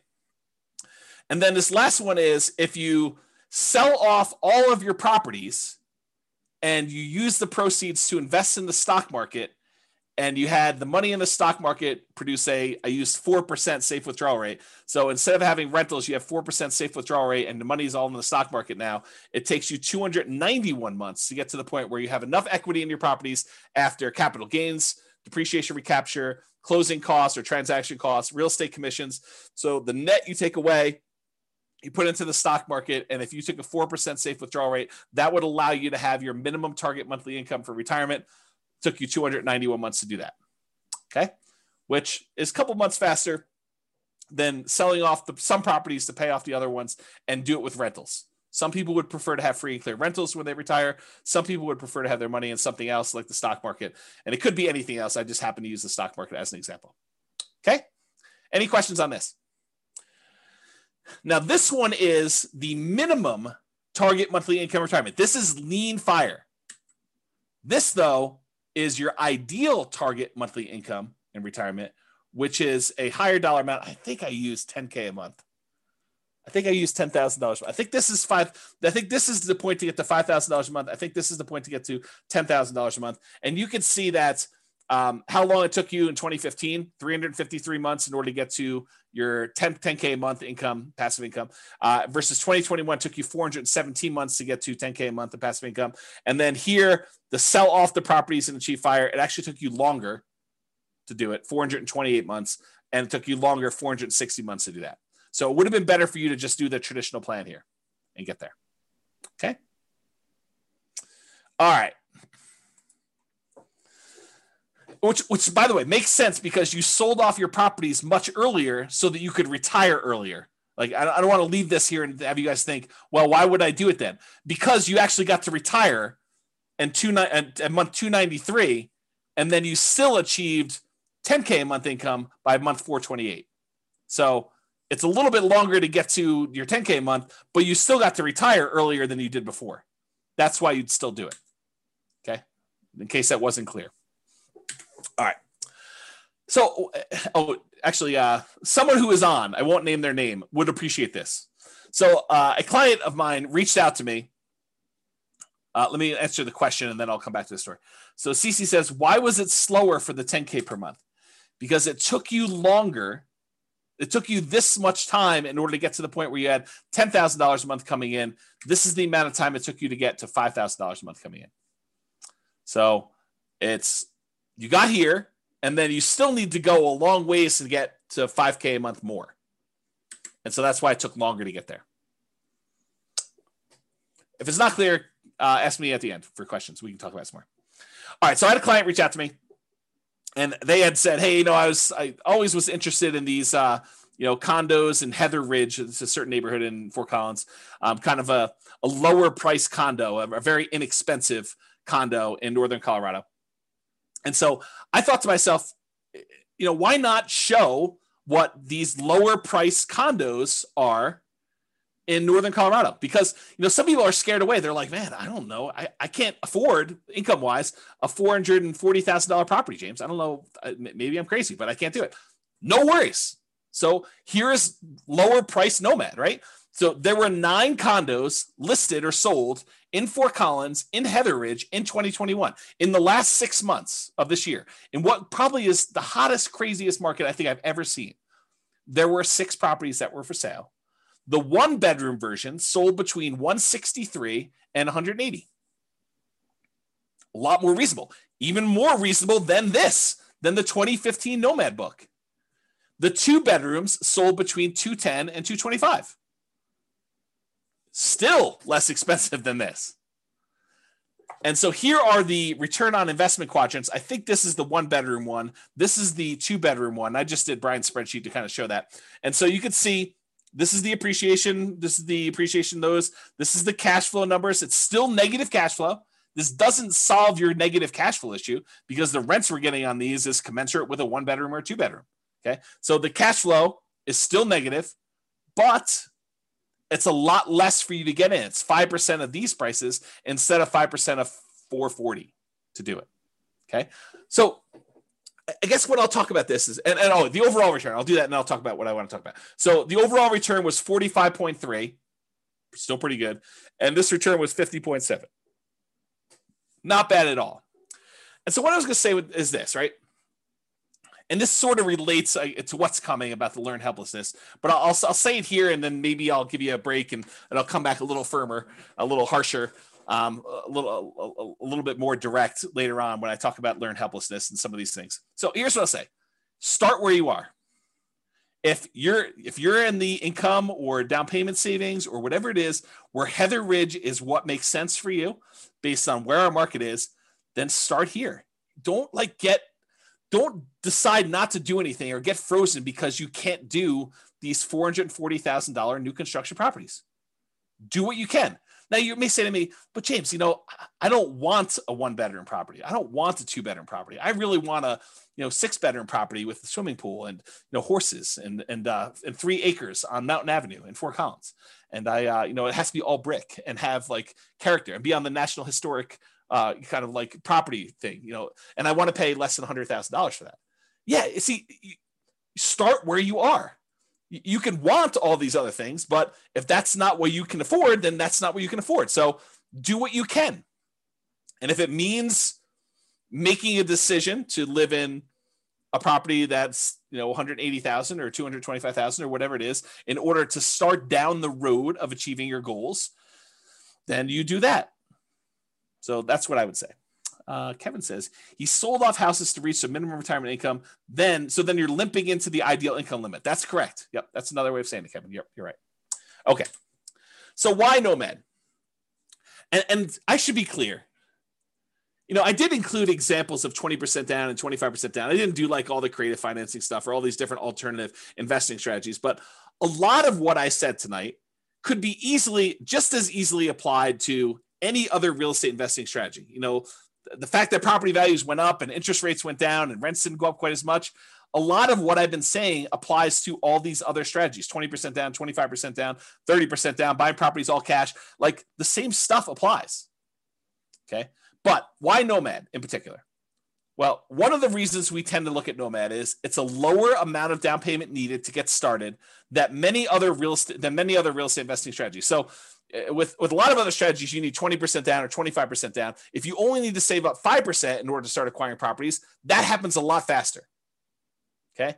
You can do it with nothing down. So if you don't have any down payment, but you've got good income, you can go to Severance, you can go to Windsor, you can go to Wellington, and there are nothing down loan programs, USDA, VA, if you happen to be a veteran. You could do some of these like local banks have nothing down loan programs. There's definitely restrictions. You got to be able to qualify for the loan. Has to be within a certain range of price. You got to have a certain amount of income. So and a lot of times, depending on the loan program, it has to be in a certain area. But you can do it with nothing down. Someone else mentioned 3% down earlier. You can do it 3% down. But I think a lot of folks are going to be doing the 5% down. That's what we typically model. And so it's a lot easier to save up 5% than 20%. So that's one of the reasons why we do it, because you can acquire properties faster, and then the market is working in your favor. If you weren't in the market in that little honeypot neighborhood I had at the beginning, and you didn't see $100K in equity increase on the properties you bought the year before to this year, then it's problematic. That's why it's better to have the 5% be in the market and kind of acquire that. So as opposed to saving 15 or 20 or 25% down for most other traditional real estate strategies, Nomad is better because you can require less down, which means you can acquire properties faster.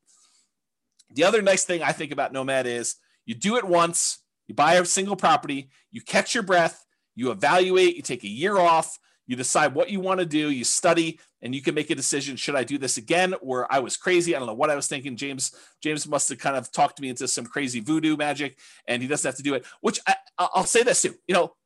I'm in a really interesting position because I have almost zero incentive at this point to not tell you the truth, right? Like you could argue for since 2003, what is that, 18 years, that I was induced, that I was incentivized to sort of like encourage you to buy houses. Because these classes are largely free. I may charge for them in the future. So if you're listening to this, you paid money for it. Thank you very much. But at the time we're teaching them, they're free right now, right?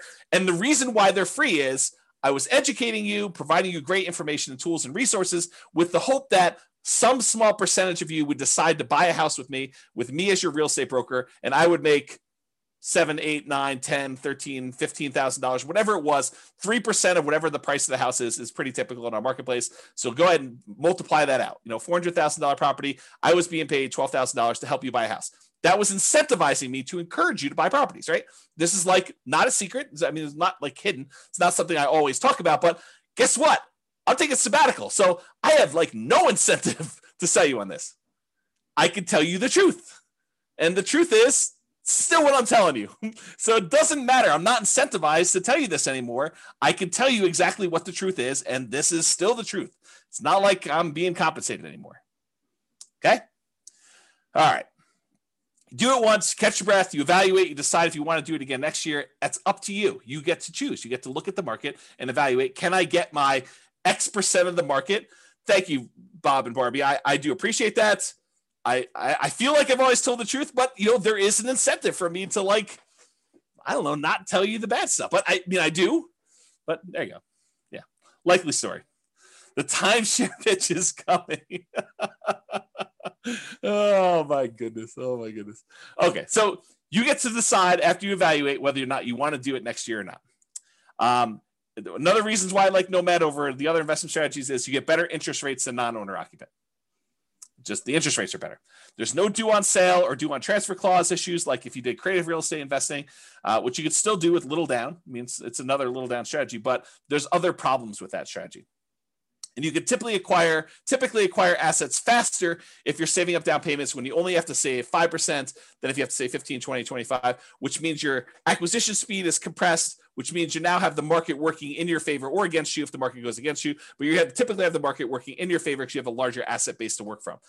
So there are exceptions to this, but if you have an exceptionally high savings rate or a large asset base to start, then this doesn't apply as much because you're really just deploying assets at that point much faster. Okay. So we've talked about this concept a lot tonight. What's the alternative if you're not going to do Nomad? And I wanted to talk about this concept of learned helplessness because I think it's relevant. It's probably been relevant this whole time, but I thought this class really drug it out of me, whatever the correct verb tense of that is. Cece says, I feel like the biggest barrier to Nomad is the bank refusing to fund after the second one with the justification that you're building out your portfolio. All right. So Cece, for your benefit, any Nomads that are on that have bought more than one property, please tell Cece about your experience. Did the bank tell you or give you any hard time about acquiring the property? I'm not going to prompt you. Please go ahead and tell Cece and she can do this. And Cece, this section on learned helplessness is for you. Okay. So there you go. The whole bunch of people that are talking there. All right. Learned helplessness. This is a quote from Arnold Schwarzenegger. Learned helplessness is the giving up reaction, the quitting response that follows from the belief that whatever you do doesn't matter. I'll even add to it. It's like, it's the fears that prevent you from doing the things that you probably should do. You know, you've conditioned yourself to be helpless, to not seek action and do that. Okay. So I don't know if that helped you in ACC, but there's a couple people at least telling you that it's not an issue. Here's another quote from Elon Musk, thinking in probabilities, which is related to this. Outcomes are usually not deterministic, they're probabilistic. So it's not like a linear, you do this, you get this. It's like you do this, you are likely, or there's a chance this will happen, or there's a chance this will happen, there's a chance this will happen, there's a chance this will happen. And here's the results for each one of these different options. And here's what I think the possibility of this happening A is, the possibility of what this happening B is, and the possibility of this happening C is. That's kind of like my kind of expounding on Elon Musk quote there. He continue on with him though, but we don't think that way. We don't think probabilistically. The popular definition of sanity, you've probably heard this before, doing the same thing over and over and expecting a different result. That's only true in a highly deterministic situation. If you do this, you get this. However, if you have a probabilistic situation where you don't control all of the output, I'll add that, which most situations are, this is Elon saying that, then if you do the same thing twice, it can be quite reasonable to expect a different result. So if you go and you buy properties in the same neighborhood and you buy 4 in a row or 5 in a row, which they've all been able to do, CC, this is for you, loan issue. And there's lots of people saying that they've not had a problem with it. And this is a small sampling. We usually see about 1/10 to 1/20th of the people that listen to stuff actually on live. So if you want to get an idea, and I've not had any problems with it, like never had zero. I've had 0 clients had an issue with it, but maybe there is someone out there who's had an issue with it. So anyway, continuing on, I forget what I was saying here. Something, expecting different results. All right, I don't know what happened. We'll come back to it. All right, so here's some stuff on expected value. Expected value. So we've taught this in other classes, this idea of expected value and making bets where your chances of success are good. They're in your favor. That's positive expected value, positive EV. Expected value is the sum of all the possible values that you could get from this. So in this situation, I could lose all my money. In this situation, I can make $10,000. In this situation, I can make $100,000. In this situation, I could have $1 million or whatever it is. Oh, I know what I was going to say over here. Let me finish this thought and I'll try to go back. So it's a sum of all those results multiplied by the probability of the occurrence of each one of the results. So I have a 10% chance that I could lose all my money. I have a 15% chance that I can make $10,000. I have a 20% chance that I can make $100,000. I have a 40% chance that I can make $500,000, and I have a 10% chance of making $1 million. If you multiply the probability, the percentage chance you have, times that dollar amount, and you add up all of those, that is the overall expected value calculation. It tells you what, if you could have all of these results happen to you in the proportion that the chance of it happening to you would happen, this is what your outcome would be on average. That's what it means. Okay. So going back here. So what I was going to say, CC, before I got distracted is, if you were like one of my clients who bought in this kind of like honeypot neighborhood where they bought a property and then it went up 3%, then went up 4%, went up whatever it is, I don't think a lot of them were thinking to themselves, hey, listen, by year 4, we're going to see a 25% or 28% increase in any properties that we bought at this point. I don't think any of them had that in their kind of like probability part of that. I think a lot of them thought, hey, listen, I'm going into this. I think there's a good chance we'll see 3%-ish appreciation, maybe a little bit more, maybe a little bit less. There is a chance that the market could go down, but I'm ready to go buy another house and get that one at a discount the next year if I go and do this. But you had to be in the market in order to have that really small chance probability for you to see 100K times however many houses they ended up buying in that neighborhood. So you got to be ready to do all that stuff. Yeah, Roy says, Thinking in Bets, the book, does a good job talking about EV if others haven't read it. Yep, agreed. Okay, so expected value, continue on here. So positive EV, a positive expected value, where you've taken all of these probabilities and multiplied by your expected results and having that number be positive, even a really big positive number, does not guarantee that you will be successful. It doesn't mean that you won't lose money.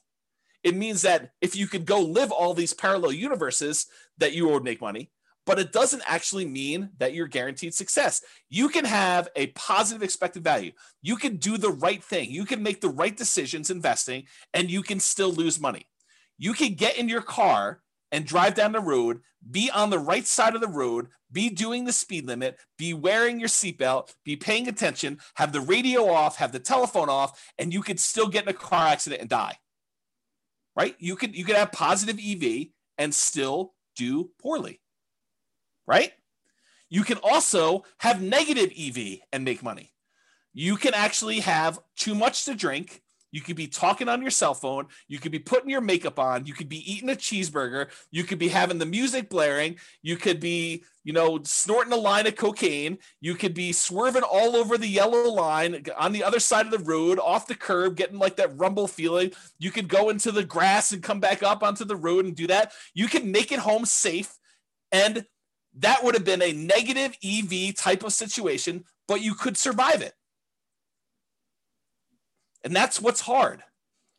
You could actually decide to invest in dog money or Bitcoin, and you could make money. When I'm not saying it is, because I don't know, but you could actually look at all the probabilities of you making money with Bitcoin and decide this is not a good EV bet. This is a negative EV bet. Like, I shouldn't do this. But you can invest in it and actually crush it. You can make money with it.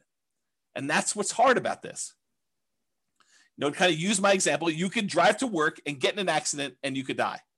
Most times you go to work, you arrive safely, and you earn wages for that day. It has a positive EV because your probability of being able to get to work safely and earn money at that job is really high. But you could actually have that very small percent chance where someone does something stupid, or you accidentally do something stupid and you end up dying. There's no riskless things you do in life. So regardless of what real estate investing strategy you're doing, consider what the chances are for a variety of outcomes and what the results would be for those outcomes. And I know for someone who's just getting started, this is really hard to do. It's even, I don't know if it's, I would say this, there's a curve. When you don't know what you're doing, when you're brand new, I think it's really hard for you to estimate probabilities. I think when you have a little bit of knowledge, you think that you can predict probabilities really well, right? You start off and you realize, I don't know anything. You come to my classes for 6 months and you think you know everything and you think you can predict everything. And then when you come to classes for 10 years, you realize you cannot predict everything and you really don't know what's going on. And I think that's the weird curve. It's like, and I think you still need to try and say, there's a large part of this that I really don't know. It could be this, could be that. I don't know, maybe. But I think you come for a short period of time, 6 months, a year, whatever it is, and you think, I know everything. I can predict this very accurately. 10% of the time it's going to be this, 20% of the time it's going to be this, 30% of the time it's going to be this, and I'm good. I know all the probabilities. I know exactly how this is going to go down for me. Maybe. I don't think so. I mean, I don't think I could do that, right? So I guess try to, though. I think it's worth the exercise of sitting down and saying, okay, I'm going to do this Nomad thing. What could happen to me? I could lose everything. Sure. I mean, you get hit by a meteorite and you could die, right? I mean, there's low probability chances that you could do that. Figure out what you think the chance of that happening is. Or this could happen to me, could go up just kind of slow and steady. Or I could see another 28% year, which I think is a really low probability sort of thing, but possible to do it. We could see massive inflation. All these different things could happen. And then look at it and say, does this still make sense probabilistically? Given an infinite number of times to try this, would I be successful doing this? Or what's the alternative? What would I do if I didn't do this? And is that better than my decision to do Nomad or whatever other strategy you're considering? Okay. Your assumptions matter when you do this, right? But historical data suggests property values and rents over any reasonable period of time, they tend to go up. Will they go up next year? No idea. Can they go down next year? Absolutely. Can they go up next year? Absolutely. Can they stay the same next year? Absolutely. But give me enough time, looking back at history, I would be on the betting side of property values and rents are probably going up. Inflation and other factors, but I think inflation's a major factor in that. Okay. So do that. When I do math in the real estate financial planner software when I do modeling and things of that nature. And the average of the Monte Carlo runs that you do, that's technically an EV calculation, right? You're running this thing 100, 500, 1,000 times, whatever it is. And you're saying, okay, there's 1 out of 1,000 chance that it does this dollar amount and 1 out of 1,000 that does this dollar amount. You take that times 1,000 and you add up all the numbers. That literally is an EV calculation. You do the average of all of them. That's your EV for that entire run. Okay. It tends to be overwhelmingly positive. Are there times when you run this scenario that it becomes negative? Yep, sure is. And your assumptions matter a lot as to whether or not it shows negative and how negative it shows. Okay.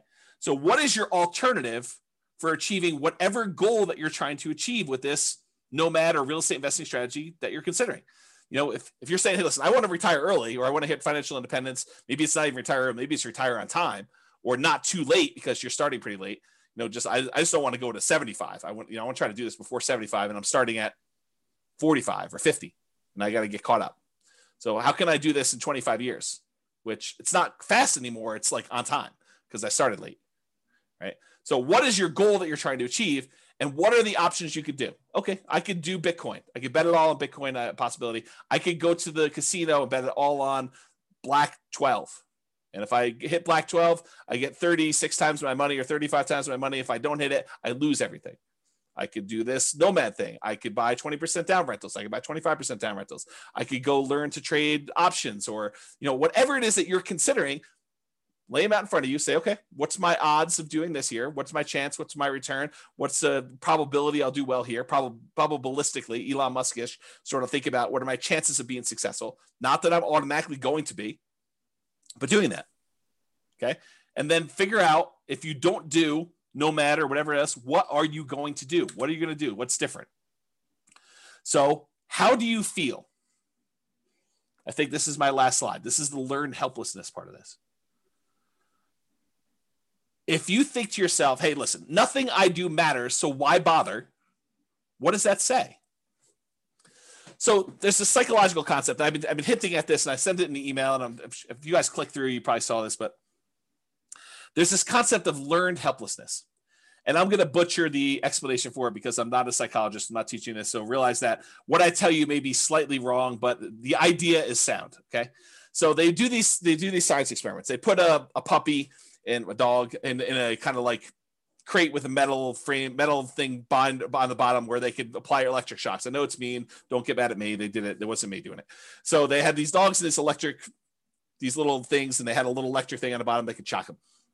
And they would there's a whole bunch of different groups, but basically they showed that the dog would get shocked, and there's really nothing the dog could do. It couldn't get out. It couldn't jump up anywhere. And so these dogs eventually came to realize that it was futile for them to do anything. They basically started lying down, and every time the shock came on for like a second or something like that, they just whimpered. It was very sad. They didn't want to do anything, but they learned that there was nothing they could do.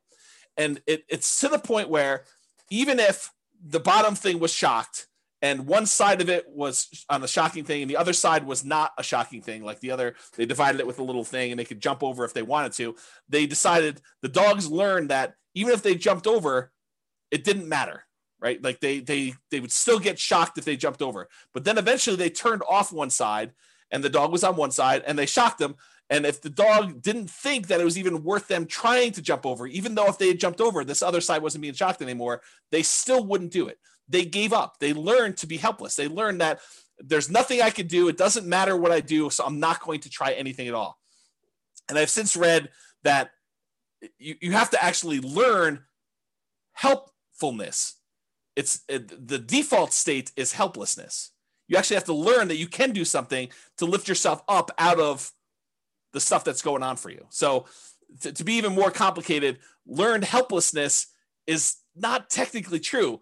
That's the default state for most animals and for humans, because that we're similar stuff, right? So it's really, you have to learn that you have agency over your choices, and choices you make and things you do matter.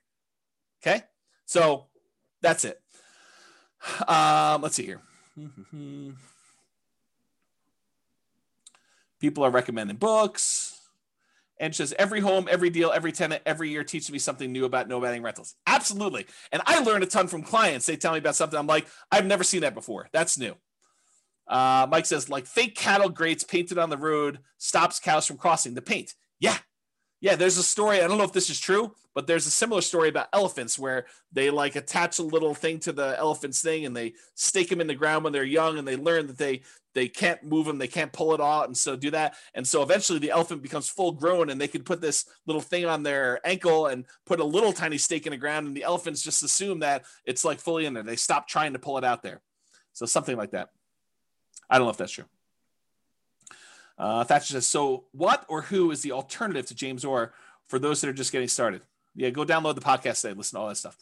Sabrina says, James, a somewhat unrelated question to your topic tonight. How can I deduct or depreciate my tax return the repairs and renovations I put into the owner-occupied when I do Nomad? I don't think you can. I don't think that's something you can do. Maybe there's a tax person out here, but for owner-occupied, I don't think you can actually deduct it. Where he said, I think one of the most powerful mindsets is to know you're going to lose money. Make yourself understand that it's a reality and what you can do to minimize it, and then take action anyways. Keep your receipts and add to the value of the property when it becomes a rental. Yeah, so Royce says do that. I didn't think you could. Maybe there's a tax professional on who's willing to share that with you. Otherwise, ask your tax pro. Okay, so continue on with this stuff, right? So how do you feel? Nothing I do matters, so why bother? If you feel that way, that's an issue, right? Like that's going to prevent you from taking action. It's going to prevent you from even trying. So you got to get over that. You got to realize, hey, look, maybe it's a small percentage chance, but if there's a small percentage chance and the reward is big enough, that might still be worth doing. Might I still fail? Absolutely. But what's the alternative? Look at all of your choices and say, I'm going to do something. It may not be a 100% guaranteed result, but I'm going to take action in the one that is most likely to be successful for me. And maybe you choose to do a higher probability with a lower reward because you believe, maybe incorrectly, maybe correctly, it depends on you, but maybe you believe that that is better for you to have a higher probability of getting a little bit at least than to go for it and to do a lower probability of success, but a much bigger outcome. And you get to decide whatever that looks like for you. If you feel, hey, look, I tried that already, it didn't work. Yes, we all fail at things. I mean, if you listen to the class, I don't remember when I did it. It was earlier this year. I talked about like the 20 stupidest things I ever did or what I wish I knew before I invested in, like before I started investing in real estate. And I was pretty open about like, I've had some significant setbacks and failure. Okay. So I fail. I mean, I make bad investments. I don't always make money on stuff. Sometimes I do things and they don't work. Ask Jason. He'll tell you I do a lot of things that don't work, but I still get up there and do that. And I think the thing is you need to do that too. And you need to be willing to take risks. And, Royce just basically said, I'm going to lose money. Be prepared for that. Rising interest rates are killing all the deals. If ever there was a reason to buy now, it's interest rates are at all-time lows. Right. So you're going to complain to me a year, well, maybe not to me, I may not be around, but a year, 2, 3, 4, 5 years from now, you're going to say, I should have bought all those houses when interest rates were at 3%, because now they're at 4, 5, 6, 7, 8, 9, 10, whatever they're at. Right. So you think that all these deals, or you think to yourself, I shouldn't even buy the first property because interest rates are going to go up and this is unsustainable. If interest rates go up to 5, 6, 7, 8, 9%, I put it in the calculator. This is not going to work. I shouldn't even buy one property. I shouldn't even do it. Bad. That's bad decision making. Right. You do one based on what it is today. You can evaluate then whether it makes sense to do the next one. And I think in a lot of cases, it's still going to make sense because even if you get in a bad interest rate, if interest rates happen to go back down, then you could lower your interest rate, do a refinance and improve the deal. Otherwise, you just hold on to it. You got that low and it's not getting any worse than that. Okay. Home prices are too high to make my plan work. I think that's largely what spurred on this class is these home prices have gone up like crazy in that particular market. So if you're looking at it and you're saying, hey, look, these deals are ugly compared to what they were. Yes, they were. They are ugly. Cash flow is not pretty right now. It is not good. I mean, you can move to a different market. Maybe you could find better cash flow in another market. Maybe you can do something else. I mean, who knows? But what's the alternative? And is the overall return you're getting still worth doing? I don't know. I thought those returns still looked pretty decent to me, but maybe it's different for you, right? Rents aren't high enough to make my numbers work. Yup. This is like what we've been talking about. But go ahead and ask the people on the call or your friends who are like successful real estate investors, how do your properties that you bought 5 years ago or 10 years ago, how are the rents on those compared to what you paid for them? They look amazing. The rents on a property you bought 5 years ago, that's like phenomenal numbers. I mean, you basically have the purchase price from back then and the numbers today for rents. That's crazy good, right? But right now you're like making a decision. You're like, this is ugly. Yes, I totally agree. But I think you have to be like the dog and be willing to jump and see, is the other side electrified? And there's a chance, or maybe I push on the wall, or maybe I bark and they'll let me out. I mean, who knows, right? You got to try something. And if that doesn't work, you got to try again. There's like the famous thing. I think Tony Robbins sort of made this famous, but that's where I heard it from. It's like, how long would you give your average baby to learn how to walk? Well, I'm going to let them try 3 times. If they can't get it after 3 times, then we're done. They're not going to try anymore. We're just going to let them remain seated in a wheelchair for the rest of their life. They're not going to walk.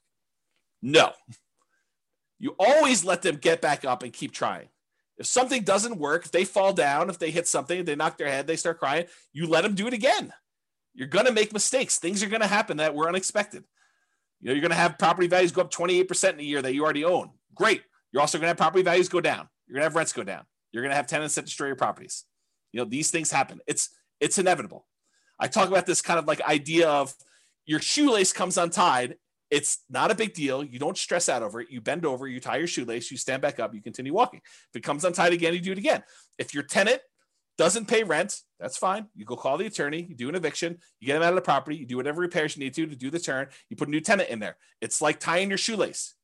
It's got to be that second nature. Okay. Sure, it worked for him or her when they got started. There were deals then, but there aren't any deals now.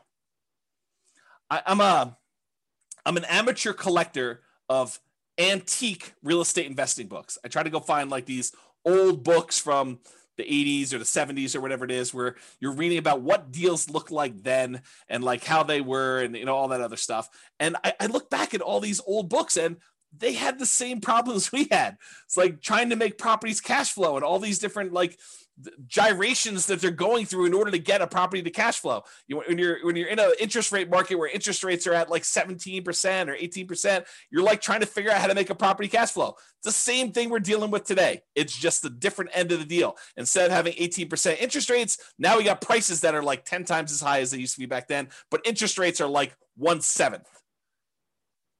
Right? Yeah, there isn't anything new under the sun. It's all the same stuff. Okay? It's just different variations, different rhyming schemes on the same song. Okay?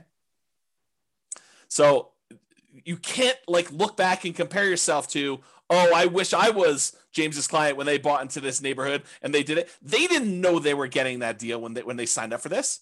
They thought maybe I'll do 3% a year. Maybe the property values would go down. I mean, back then the market looked frothy 5 years ago. Like we thought we might be at a peak. We thought, hey, look, I don't know if this is sustainable. Market's been going up for a while. This was not like the beginning of an uptrend. This was like in the middle of a hot market.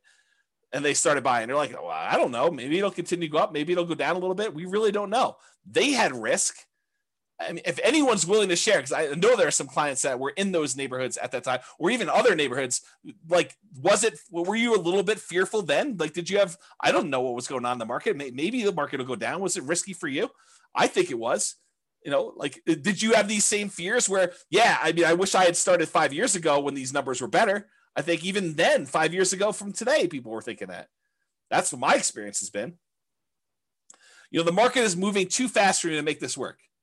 Yeah, I totally. This happens all the time. Market's moving fast all the time, Yeah. See, yeah, even Eddie's like, I had to bid over asking on both properties, so was scared to hell. Totally, right? It was like fearful. Like we didn't know what was going on there. Jason's, I thought it was insane what I paid for a Michigan in severance in 2019.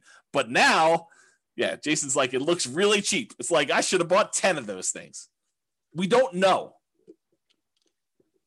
And at the time, everyone was in fear. Yeah. Yeah. Other people are like, amen, Jason. Always risk. Not worth doing if it's a slam dunk. Yeah. Prices or rents are going to fall. I mean, how many people think that the market's it's too bubbly. I mean, I'm going to step on my own toes for the class coming up, but are we in a market bubble? Is the market going to crash? I don't know. No one knows. So could prices come down? Could rents come down? Sure. But if you're buying today and then prices go down, you get to buy at a discount the next one. If rents go down, great. You get to buy at a discount the next one. You're kind of like buying down into the thing, and then eventually things turn around. Yep. I can't save down payments fast enough. Yeah, I hear you. It's always hard to save down payments. I definitely struggle with that. I struggle with that today. Right? I mean, I don't have infinite money. And I like having really big reserves. So I still have problems with that. And so do a lot of other people. You know, my wealthiest clients I have all have challenges with that. It is not a poor person challenge. So get over it, because it's not unique to you. Got to do stuff about it. All my wealthiest clients, they do stuff about it. They're actively trying to figure out ways to increase the money that they have to invest. It's an ongoing problem. I can't find deals. Yep, welcome to the club. This has always been the case. You know, the only exception I will have is like 2008, 2009, there was a surplus of deals. But no one had confidence. Very few people had confidence to invest during what seemed like the end of the world. The worst real estate market of our lifetime. You know, a massive global real estate depression. There were a lot of deals back then. You know, it was like, what's the best deal? You know, you were like, it was sifting and sorting instead of trying to find what's the least bad deal or what's the least negative cash flow deal, at least in our market right now. I mean, maybe you're in a different market, but what's the least negative cash flow deal I could do right now? Before then it was like, well, there's 14 ones to choose from. Which one should I pick? Yeah. Okay. All right. So that's all I got. I think you got to take action. You got to do something. And you know, you got to realize, you got to recognize and name in yourself, am I displaying symptoms of learned helplessness? Am I not taking action and doing something? And it doesn't have to be Nomad, doesn't have to be 20% down rentals. Do whatever makes sense for you. I don't care. I mean, I'm basically done. I got one foot out the door, right? So that's what I will say to you. Do something, figure out what makes sense for you, and try something. Take action. You know, have agency over yourself and your decisions and your actions, and make movements towards something. And even if you're wrong, you can correct. It's easier to correct when you're in motion than to correct when you're sitting in fear and not doing anything. That is all I have. And so goes the third to last class, or the three final classes. We're down to two. Amazing class, very good class. I'm glad you guys like it. Mindset is critical. Well done to keep the movement going. Viva Nomad. Well done. Excellent class. I appreciate it, guys. So I hope you all enjoyed that. Any final questions? You are very, very welcome. Very, very welcome. Great class. Good philosophy. Always insightful. Thanks, James. Amazing. Look at all those exclamation points. Thank you very much. Thanks for the class. Love the format info. You are all very welcome. So that is all I have, unless there's no party. No party. I just decided to cancel it. It's like, this is like what I imagine. I didn't quite have the normal senior year. I graduated high school a little early, but this is what I imagine senior year to be like when you're accepted to college. All your grades are in. You've got that like sort of like last week where there's nothing really going on. The teachers have you like wiping down the cabinets in the science classroom and cleaning out the lab desks. And, you know, it's like all that stuff. I feel like that's sort of this last week. Like it's sort of like you're ready to go. And the weather is not helping. It's like triggering all those nostalgic sort of summer break sort of things. So I think, I'm sure, sort of, no ice cream. I might have ice cream tonight. I got ice cream downstairs, but probably not. So I want to sign your yearbook. Oh, that's pretty funny. I don't think I bought any yearbooks. I probably signed some other people's yearbooks.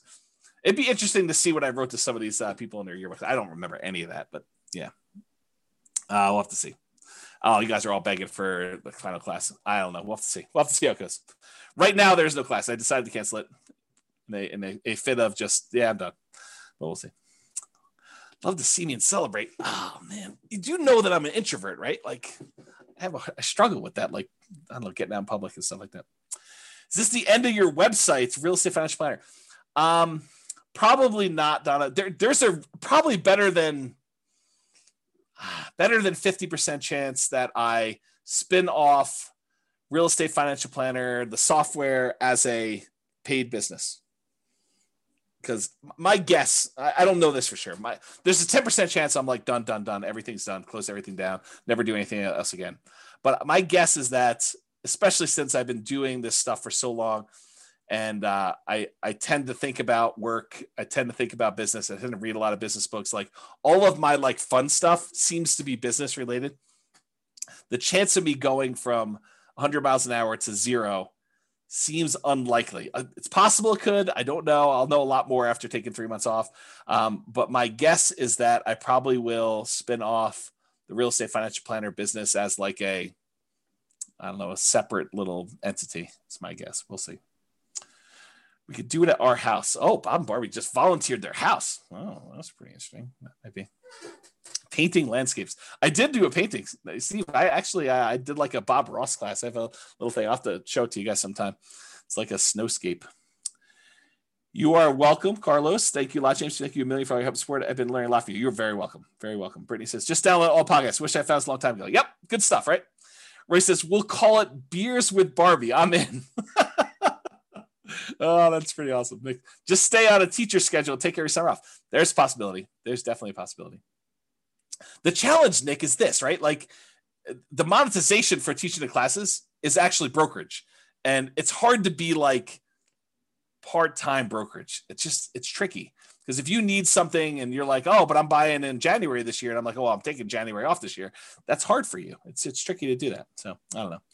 The goal is you take the tech startup journey. Jason, I don't want to give up ownership. I don't know. Maybe I'm too stingy.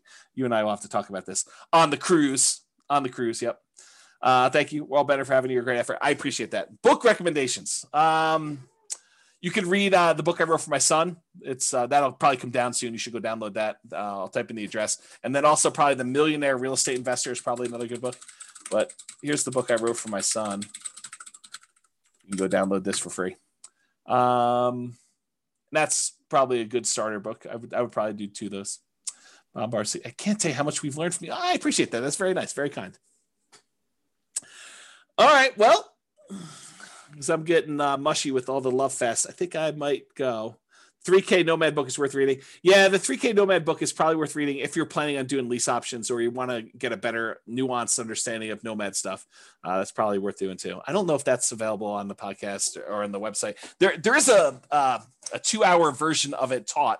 There's several of it, but there's one on the podcast. You just go listen to that. I'd go download the podcast episodes like right away. I don't know if it's on Amazon, Jason. I really don't. But you all should go download the podcast episodes because they are probably coming down. So please do go download those, enjoy those while you can. There's like 100 of the 300 classes or whatever it is that are there. And I might do burrito pricing on classes and release those over time. So there's a possibility that you'll see you could buy a copy of an old class for like $12 or something like that. Basically the cost of buying a burrito. All right. If that's all we got, thank you all for coming. We're going to end on time. I do appreciate it. Looking forward to the last 2 classes, and then we will be done. So 2 more preps, and then take some time off. So thank you all. I will talk to you all soon. Have a great night. Oh, someone's on my back porch. I got to go. All right, cool. I will talk to you all soon. Have a great night. Bye for now. With home prices up, mortgage interest rates up, and rents up, but not quite enough to counteract the higher prices and interest rates. Cash flow on rental properties in Overland Park is harder than ever. Book a call with the Real Estate Financial Planner to apply our proprietary 88 strategies to improve cash flow on your rentals. See the show notes for a link to schedule your call and improve your cash flow today.